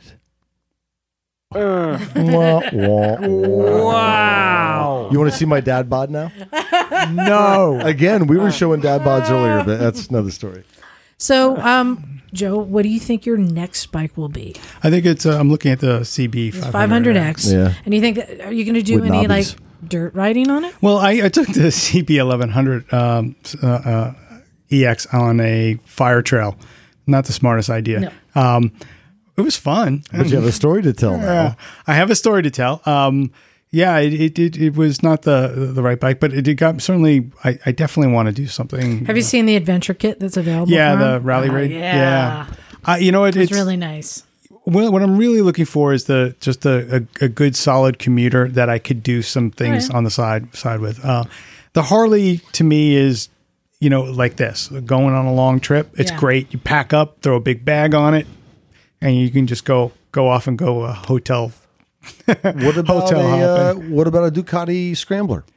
You know what? I think you'd look good on one. They're Bukkake great. Scrambler. Bukkake Scrambler. I am a big fan of Low maintenance. yes. There it is. I mean, I do. Don't You do- said don't do you said shit. commuter. Well, Yeah. I mean, in relative terms, the Ducati Scrambler is a simple-ish bike compared to, say, a Multistrada. It's not a simple-ish Honda. bike. But yes, it's Yeah, not a Honda. no, Yeah. it's not. No, and then the other thing is like the CB 1100EX. One of the things that I have concern about is it's got tube tires. Now, if I get a flat, I can't even just I can't fix it like on the side of the road pretty easily, which I can do with I did that on my Ninja. I could just carry a tubeless repair kit and a little small compressor. Got a flat on the way home, pulled over to the side, saw the screw, pulled it out, plugged it, filled it up with air, and I was back on the road within minutes. Right. And I think for me that's the sort of kind of commuter Yeah. bike I want. Yeah. Liza, What? Would Would you like to hear another dad joke? Can I tell a dad joke, please? Okay. Can I tell a dad joke for our listeners in England? Yeah. Because you Americans won't get it. Okay. Okay. So there's two whales swimming along. It's like the country or the animal. No, I guess it'd be Welsh. no, whales. I'm trying to keep up. I'm an American. No, it's just Are they Welsh whales? They're yes. Welsh. Okay. so there's two whales swimming along, and the one whale says to the other, he said, "Oh, I just remembered. I'm glad I ran into you." And he reaches into his pocket, and he pulls out this very, very poorly looking calamari, and he hands it to his friend, and he said, "That's the 6 quid I owe you." I get it. No, you don't. I've been in a pub or two. Okay, very good. 6 quid. Yeah, that's a good one. Okay. Speaking of the kids, I think I had Seamus in a pub in Scotland. He was like 12. Oh, I swear to God, you tip a UK bartender, I think they'll stab somebody for you. Oh yeah. We were whiskey tasting too, and we're at Glenmorangie. There he is, like 12 years old. I thought his head was going to catch on fire. All right, Jim, you got another dad joke there? Oh, yeah, me at the moment. No, do I have to read another one? Yeah, there's one there. I really like the Parisian one, I believe. Oh, I like the Will Smith one. I don't have that one, but I'll tell you the one. Okay, how do you follow Will Smith, Joe, in the snow? Well, I don't know. You follow the Fresh Prince. Oh. Oh my. I have I have a final dad joke because I feel very left out by this, and I think there should be mom jokes as well. But I got your mom's so hairy, Bigfoot stops to take pictures of her. wow, Oh, no. Not yours in particular. no, so You wonder why I get in fights. Darth Vader and Luke Skywalker are sitting in a room together, and Darth Vader goes, Luke, I know what you're getting for Christmas, Luke. And Luke Skywalker says, how'd you know that, Vader? He said, I felt your presence. Okay. All right, that's a good dad joke. That's a good dad joke.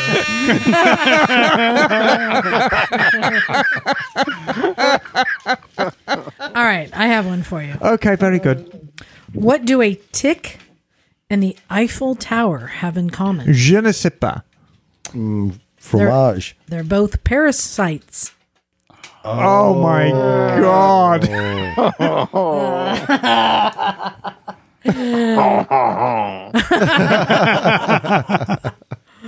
Well, I wanted to get into some emails. We've had so many great emails. Bagel, check your email. There's one sent to you. Let's start with, I wanted to read this one because this is some news that happened this week. And this one is from Trevor. He says, "Hey to the Misfit crew. I've not been a long-time listener, but a mass consumer of your podcast for about a year now.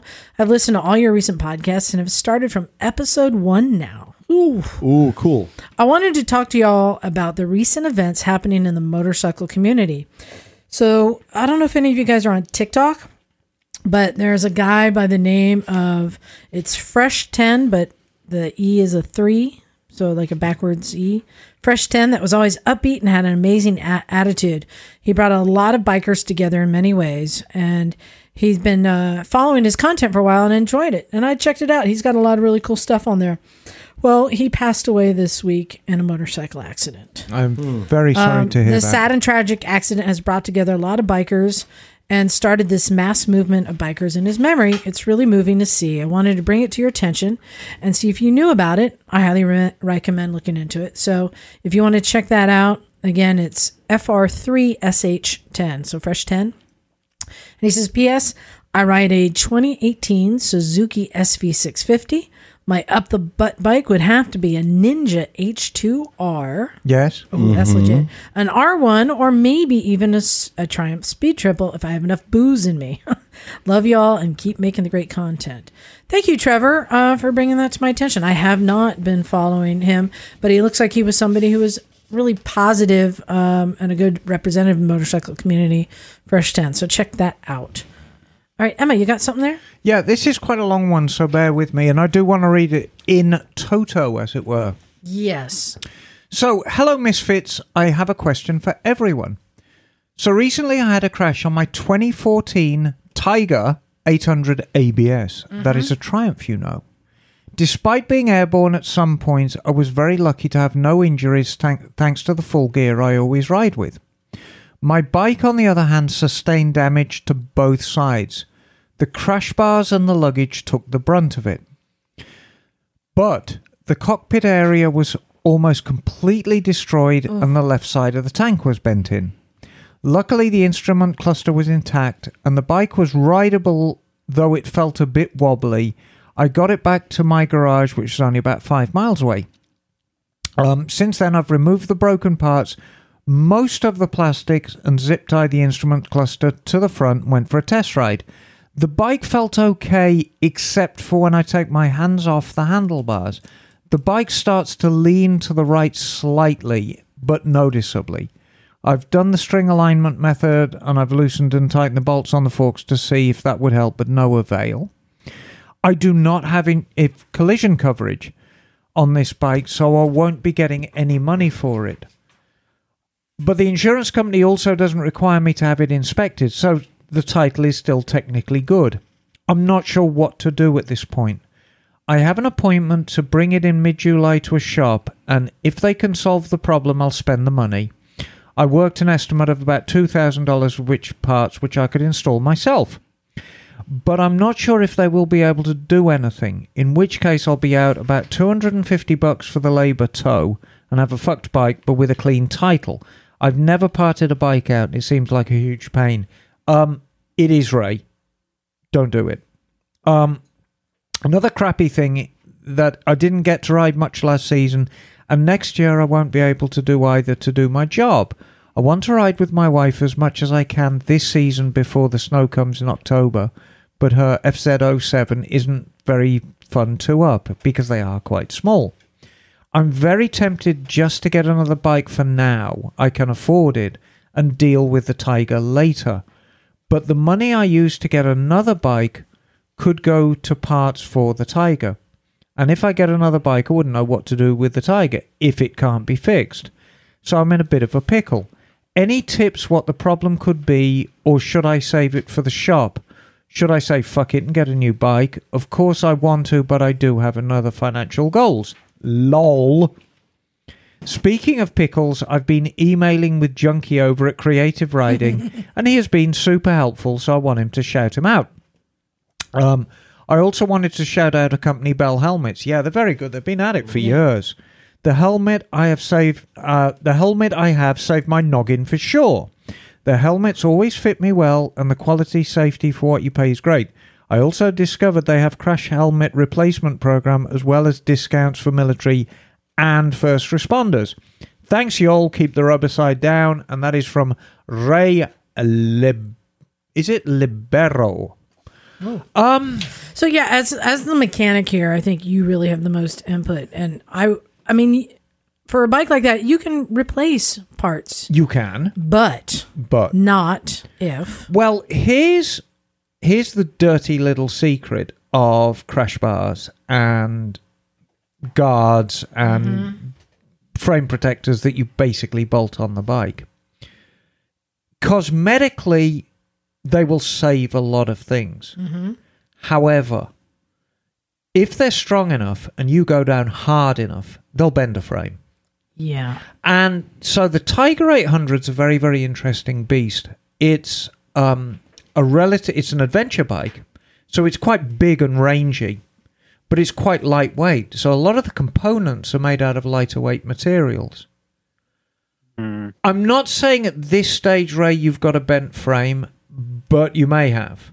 Yeah. Where I would put my money, if it went down hard at the front, and knowing these bikes as I do, I would say you've got a bent lower triple tree. I think where the stem gets pushed through the triple tree at the bottom. So you've got a very, very thin wall steel tube that basically goes from the lower triple tree to the top through the headstock of the bike. And the aluminum, or the aluminium, because it's an English bike, gets pressed onto the tube at the bottom and is held onto the top with nut. Yeah. Which is chrome and there's good reflection in it. However, if you went down hard enough at the front, you kindly sent a picture of the bike, and you've had quite an impact on that, haven't you, dear? Have a look at that, Joe. Crunch. That has sustained quite an impact, and especially if you or the bike was airborne, I would suspect you've just put a little kink in that tube going up through the lower triple tree. And the problem is to determine if it has a bent frame or not is quite a process taking it to a shop. It is. You got to take a lot of stuff off and measure stuff. So you're getting into money just to determine if it's bent or not. I would suggest, because you've left us a few clues and you've left a few that we don't know anything about, I'm guessing the shop you're taking it to has a reputation for honesty and having good work. I hope. That's step one. Step two, obviously you're quite flush because you can afford a new bike. So I would say at this stage of the game, if the tow to the shop and the labour to check why your bike is pulling to one side is $250, spend it. Because there's a variety of reasons why you should.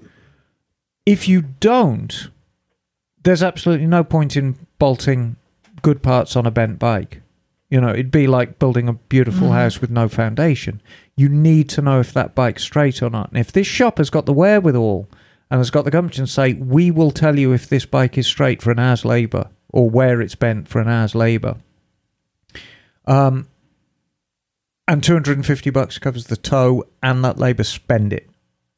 And one of two things is going to happen when you get that diagnosis. They're going to say, it's this part, and it's going to be a part you can either buy new or buy off eBay and bolt it on and basically rebuild your bike. Or they're going to say it's the frame. If it's the frame, then you've got a tough decision to make because your bike is basically, it's a 2014 Triumph. What are you going to do with it? And a motor swap is not that easy on a bike like that, right? It's not a 5-minute job. Yeah. What I would do, because they're very good bikes, So here's how I would play it if Ray was me and I was Ray. If Ray was me, he'd have a fabulous shoe collection. However, here's what I do, Ray. Spend the $250. If it's a smaller component like the lower triple tree, rebuild a bike, go among your merry way. If it is a big component, if it's the frame, and they say the frame is bent, you're done. Say, okay, get the bike towed back to your house. Don't part it out. Replace it with Triumph Tiger 800. Yeah. And then you have basically enough parts to keep, as long as you don't wreck it, to keep your new Tiger 800, which is a fine bike, on the road forever. Because you're going to have wheels, you're going to have bearings, you're going to have a bloody engine. So you can basically ride that bike to oblivion and have everything you need to replace it. And if you ever come to sell the replacement bike, you can say, well, guess what? I've got a complete second bike with a clean title that comes as parts. And that's actually going to add value to the other one. Don't part your bike out. It's a mug's game. There's everyone... When I look through Craigslist and you see the odd bikes come up, you always see them come up and they get cheaper and cheaper and cheaper and cheaper, and then they start getting sold off for parts. And what happens is, right, I'm going to sell it for parts and I'm going to make a fortune. And you start off with a bike that's worth $2,000 and you sell like the engine for $1,000 and then the exhaust for $500. And you think, great, this is brilliant, it's going well. And then you end up with a bunch of crap in your garage that nobody buys. Yeah. And that's what happens. And I guarantee you, if you part that bike out, you will take 90% of it to the landfill in 5 years. Yeah. And you'll have the pleasure of looking at your smashed up bike every time you go into the garage for the next 5 years. The reality is, if you do sell it, list the engine for $1,000, whole bike for $1,100, whatever. Yeah, just take it away. You want them to take it away, right? So that would be, I feel, a good plan. But at this stage, I think spending the money to get it professionally checked, because you're dealing with potentially a bent bike, you need a pro to check it. If the shop you are taking it to have the true wherewithal to check it, mm-hmm. and are willing to stand behind that diagnosis, you cannot go wrong. It's only $250. It's nothing. Because you're talking about totaling a $5,000-$6,000 bike. Right. So $250 in the big scheme of things, you've got everything to gain and nothing to lose. Well, and if it truly is a bent frame, give us a call. We got a friend named Paul Brown who would probably be very interested in that. Oh, for the dirt bag. It doesn't say where is he. Great dirt bag, right?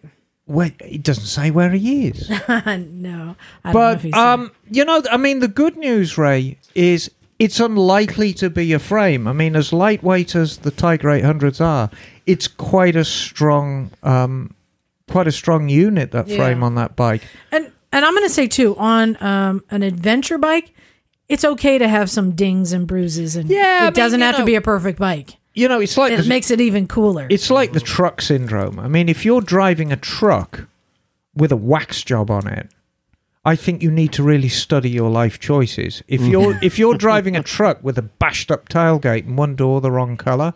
Yeah. I think you're on the right track. You're living life right. You can have big mirrors if that were your truck. The one they hate is those trucks with the big mirrors that stick out and the trailer hitch is as new as the day they got. Yeah, exactly. Like, and so it is with adventure bikes. You need a little bit.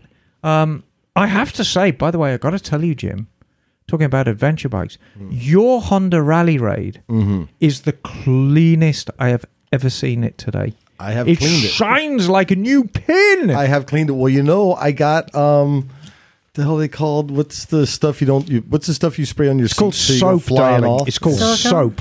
Yes, soap. And then I got these Armor All wipes, so I cleaned it, lube chain, all that kind of stuff, and then took a little Armor All wipe around things. Yeah, it looks great. Yeah, I got too much time on my hands. All right, Jim, you got one to read? I do, and this is from Furman. Yeah. Hey, Furman. Liza, this one's right up your alley. Yeah. Long-time listener, sometimes emailer.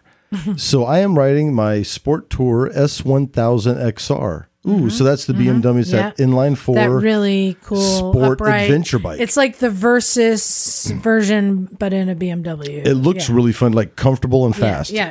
How much? Hey, Emma, do you know how much horsepower that thing makes? The BMW S1000 XR, that inline four. The XR. Well, the sport ones are way above 200. I think the XR's the sit-up one. Yeah.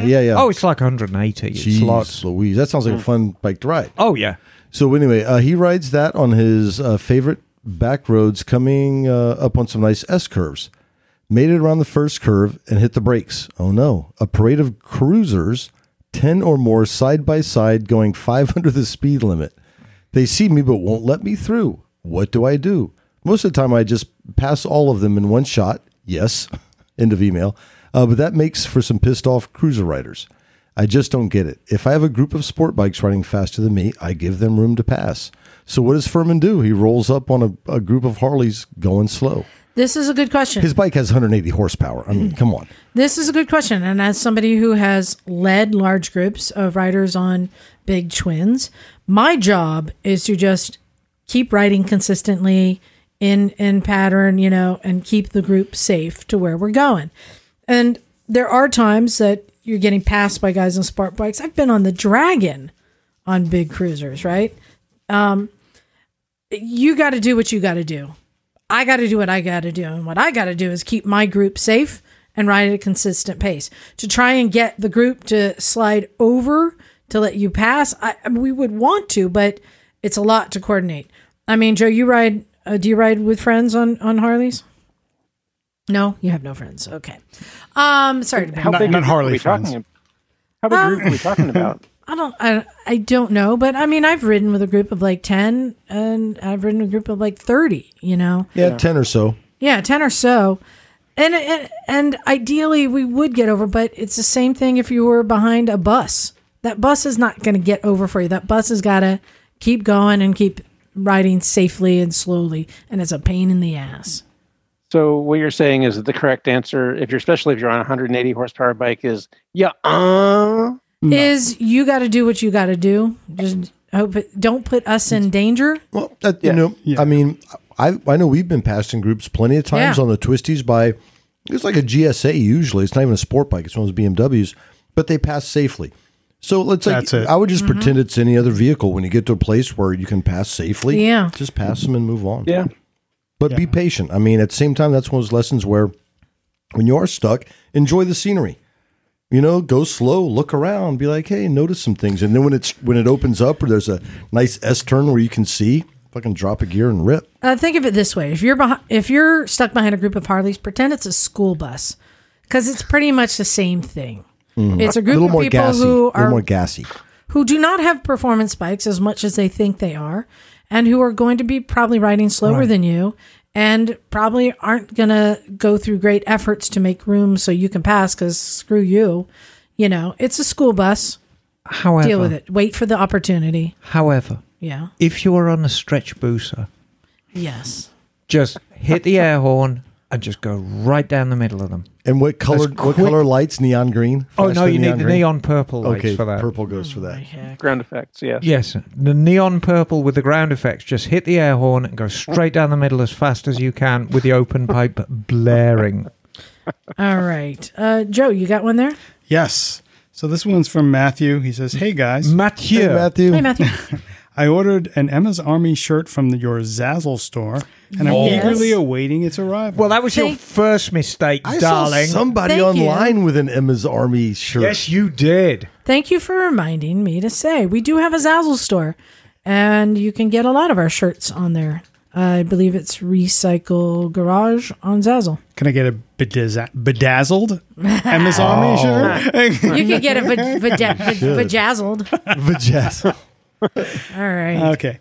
Now a question. Yes. I have been commuting on my 2014 Yamaha Bolt since I bought it in December of 2019, and I haven't had any issues.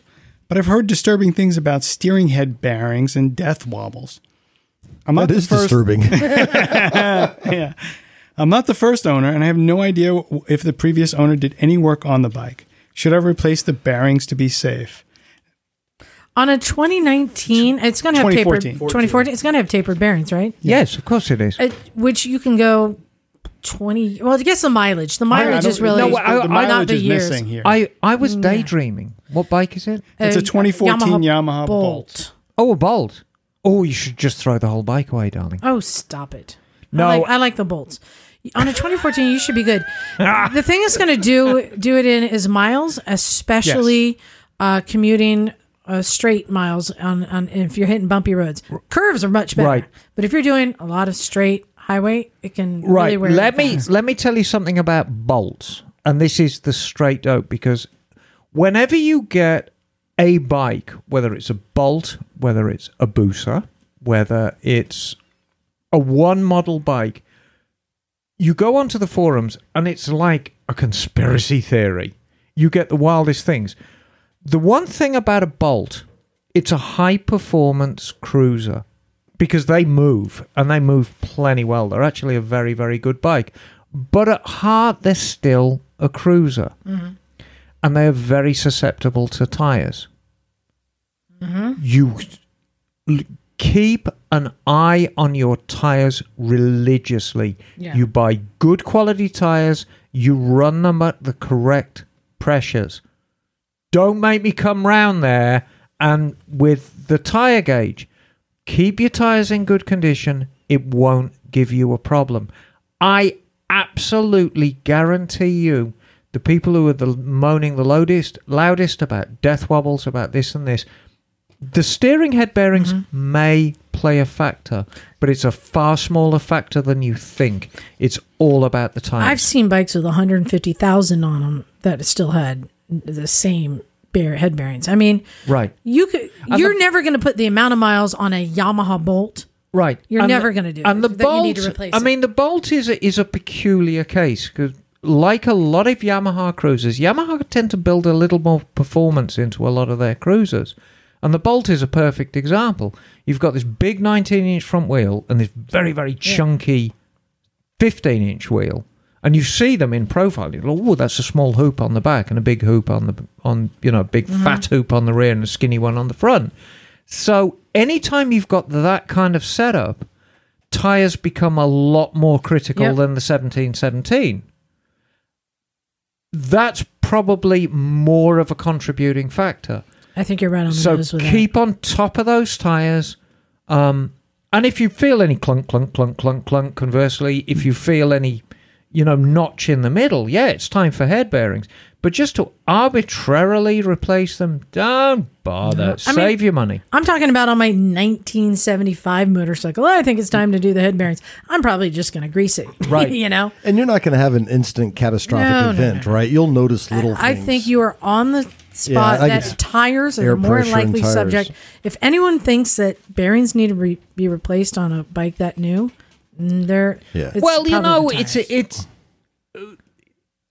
it's a cruiser. Yeah. It's a cruiser. And cruisers do tend to, and Harleys are exactly the same. Cruisers do tend to rely a lot more on things being the proper adjustment, the proper pressure, the proper amount, the proper setup, because there's no margin for error. Generally, sport bikes, they handle pretty well. They're very, very stable. You can get away with a lot more. You can run the tyres a little bit more down pressure. I've forgotten how many times I've ridden an R1 with baggy steering head bearings, but they still get down the road fine. Mm-hmm. It's not particularly pleasant to ride because every time you grab the front brake, things go clunk, clunk, clunk, clunk, clunk. But they still get you down the road well because they're low, they're wide, it's a big, steady platform. When you're riding something big and rangy like a cruiser, especially if it's got a kicked-out front end on it, it's got that long rake and trail, your tyres are everything. Well, you mentioned commuting too, right? Yeah. And I know just from commuting on the FC1 that I run the sport touring tires, right? So they got the different FZ1 that I have not driven a four-wheeled vehicle in 3 weeks since I got that bike back on the road. Well done, you. Yes, nice. Well done, us, we'll say. But one thing to consider is, and I know it's probably not his problem, but it's these things you don't realize how bad it is until you get new ones, is just squared off tires. Because even though I commute over the hill, it's kind of twisty. It's still a lot of kind of straight stuff. And every time I get new tires, I'm amazed how much better the bike handles. Right. There you go. Tires. But can't you just even like get it up on a jack, check out the head bearings? I mean, the steering bearings, and just you just turn the See if wheel it left and right wobbles to or feel does it. anything. Yeah. But it's probably not that. Bagel, you got an email there? I do. And it says, "Hey, Misfits. Hey. Dustin up here in beautiful British Columbia. Hey, Dustin. I'm a little behind on the podcast, but working to catch up again. I know that's this is very way late. authentic, isn't it? It's like you're there. I know this is way late, but Bagel, I hope all is good with you and your girl." And it is actually. Thank you very much. Hey. And Dustin continues, "I've been dating a new girl for a few months myself here, and I'm getting her into riding on the streets. I have to say, for Miss Emma, this girl is a wonderful British bird. Oh, good-o. Right now, between the two of us, we have a 2019 Z900 for myself and a 2004 Ducati Monster 620 to get into street riding. They're both great bikes, but they are a bit aggressive, particularly the Monster's riding position. I'd like to get us both into something a little more geared for just cruising around and looking online. I've found myself coming back to Miss Emma's beloved Triumph lineup. I'd love to get a comparison from Emma. However, I welcome feedback from all misfits that are familiar with these bikes. I'm interested in hearing the differences in your opinions between the Bonnie T100 and Street Twin, as well as between Bonnie T120, Speed Twin, and 1200 Scrambler. Keep up with the great work, misfits, and when the world opens up again one day, we'll make our way down the coast to come and meet the crew. Dustin." P.S. From my previous email, I really enjoyed the expected response from Mike about the Street Triple, but I've now moved on from that because honestly, it is a bloody weird looking bike. That's a very good question. You know, if it was just Dustin, I'd say the 1200 because they're so good. They look good. They look good and they go like the absolute The Scrambler, right? That's what he's talking about? All of them. Yeah. All of them. Mm-hmm. However, this is a bike he needs to share with his bird. And she's a novice rider. The 900s are very, very good bikes. It's just the 1200s are very, very, very good bikes. That 1200 Scrambler, bloody hell, it's an amazing thing. It looks great, too. Oh, God, yeah. Do you remember when a couple of years ago, when we were up in Oregon for the flat tracks and the Super Hooligan class? Yes. The very last race, he won on the Scrambler. Yes. Do you remember the noise that thing made? Yeah. You even above the Harley, even above Wiggins Harley, you could hear this Triumph go, brrrr, it just absolutely great. bellowed. If you get a 900, Dustin, if you get any of that 900 range, you're going to be thrilled with it. If you get any of the 1200 range, you're going to be thrilled with it. I know that's not much help. Just remember you're dealing with a more novice rider. Well, 1200. he asked between the T1 the T100. That's and T100 is 900. Yeah. That's the high torque. Oh, yeah. My bad. Yeah. Yeah, it's 900. What does the Street Twin have? Is it the 900? I've got to remember because there's so many of them. I know the Street Coupe. I think the Street Coupe, which is the yellow one, is the 900. I think the Street Twin is a 900 as well. So you've got two flavors. You've got the 900 high torque and then the 1200 high power. Why not just the Bonneville? So, well, no, the Bonneville, this is what they've become now. Yeah, I mean... They're all Bonnevils. Yeah, they're all Bonnevils. Practically, yeah. Yeah, I mean, the Bonneville is just such a great bike, but they also have is it the America? That's the shorter seat. That they're cruising. No, they kind of dropped that now. Because Triumphs have kind of moved on. He's buying new, I believe. Okay. These are the new ones. That Twin's a 900 too. Yeah, the Twin. I would say I've ridden them all and I love them, but I would say the Twin is the Street Twin is a very capable, easy riding motorcycle. I mean, it almost rides itself. I took it out for a test ride and I was like, this is just. They're bloody marvelous, aren't they? Exactly. The T120 awesome bike, heavier, a lot more power, not as approachable. I would say if he's talking about his significant other, I would go with the Street Twin. So you are concurring with me, Joe. Yes. If it was just him, 1200's all, but you're sharing it with your bird, and she's a Brit as well. So you need to take very, very good care of her. And you need to get the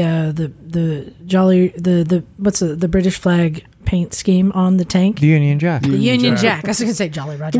The Union Jack. Oh, that looks so good. The one other thing with the Street Twin is it's got less of the doodads, right? It's kind of just a straight up bike, and I think that's less intimidating for someone who's just starting out. And if you're buying a Triumph, you're into nostalgia anyway. Right. And if you're into nostalgia, less is more.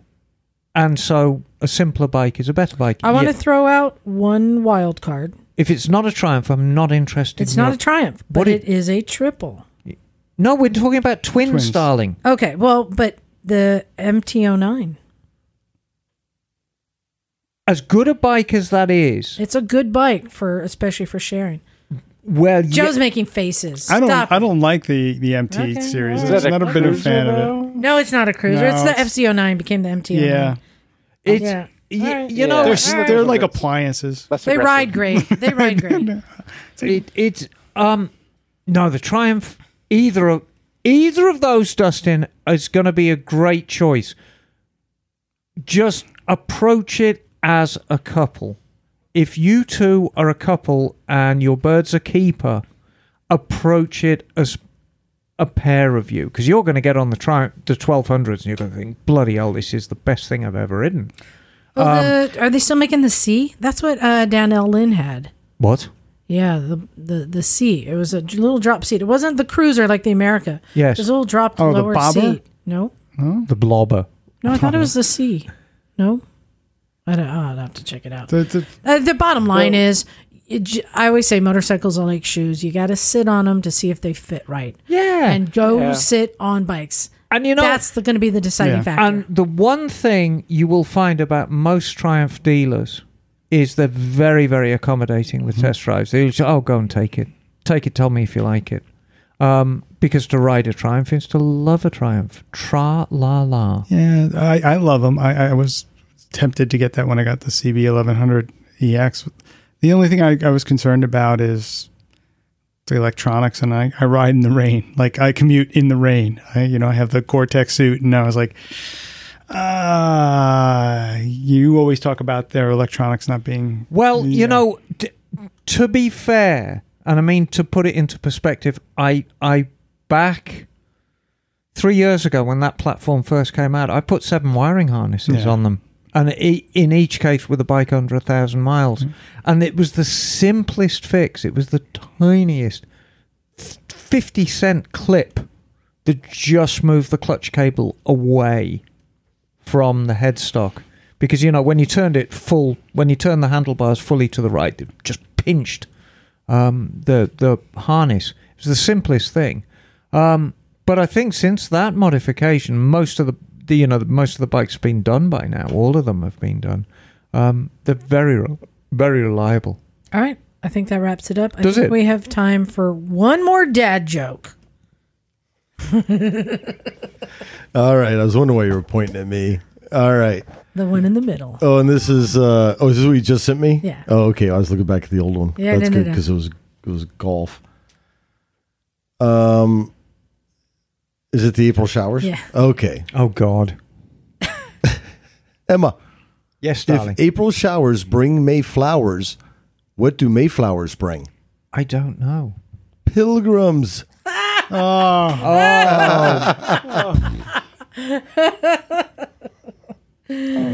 all, Pilgrim. That's all, Pilgrim. That was a good judge. Oh, my goodness. So I think that wraps it up for now. Oh, you got another one, Jim? No, not a joke, for God's sake, but just a couple of things to note. Bit of bummer news, and I'm not going to pretend like I'm the expert on this stuff, but there was a motorcycle death this weekend. Alex Harville, if you didn't hear, he was attempting a jump record So, if you didn't hear about it, I'm going to read just a little bit out of Wikipedia. Yeah. It's worth knowing. On June 17th, 21, Harville was scheduled to perform a ramp jump at the Moses Lake Air Show being held at Grant County International Airport in Washington in an attempt to break a 351-foot record set by Robbie Madison in 2008. So this record's been around for a while. Yeah.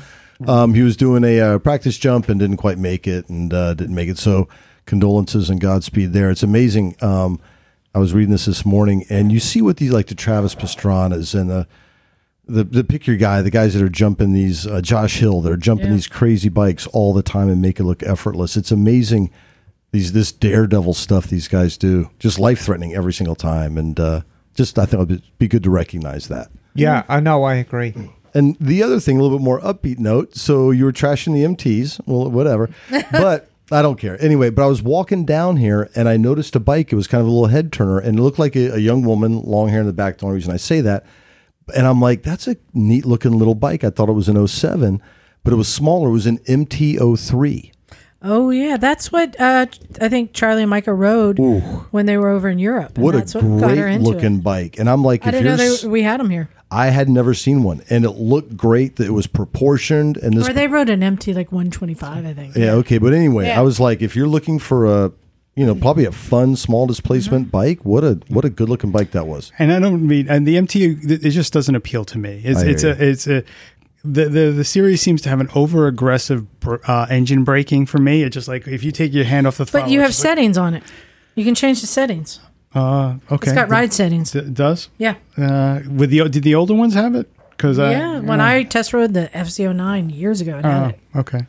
Yeah. Well, it was the 07. However, if we all like the same thing, what a boring old world. Yeah, exactly. Right, totally. Yeah, and I would say, it's a great looking bike. It's a great bike, just not mine. Reminds me again today of all the different bikes that were at the garage. Brand new, like Ducati adventure bikes. Like, what was that? Like a 76 XL 125 or something, and everything in between.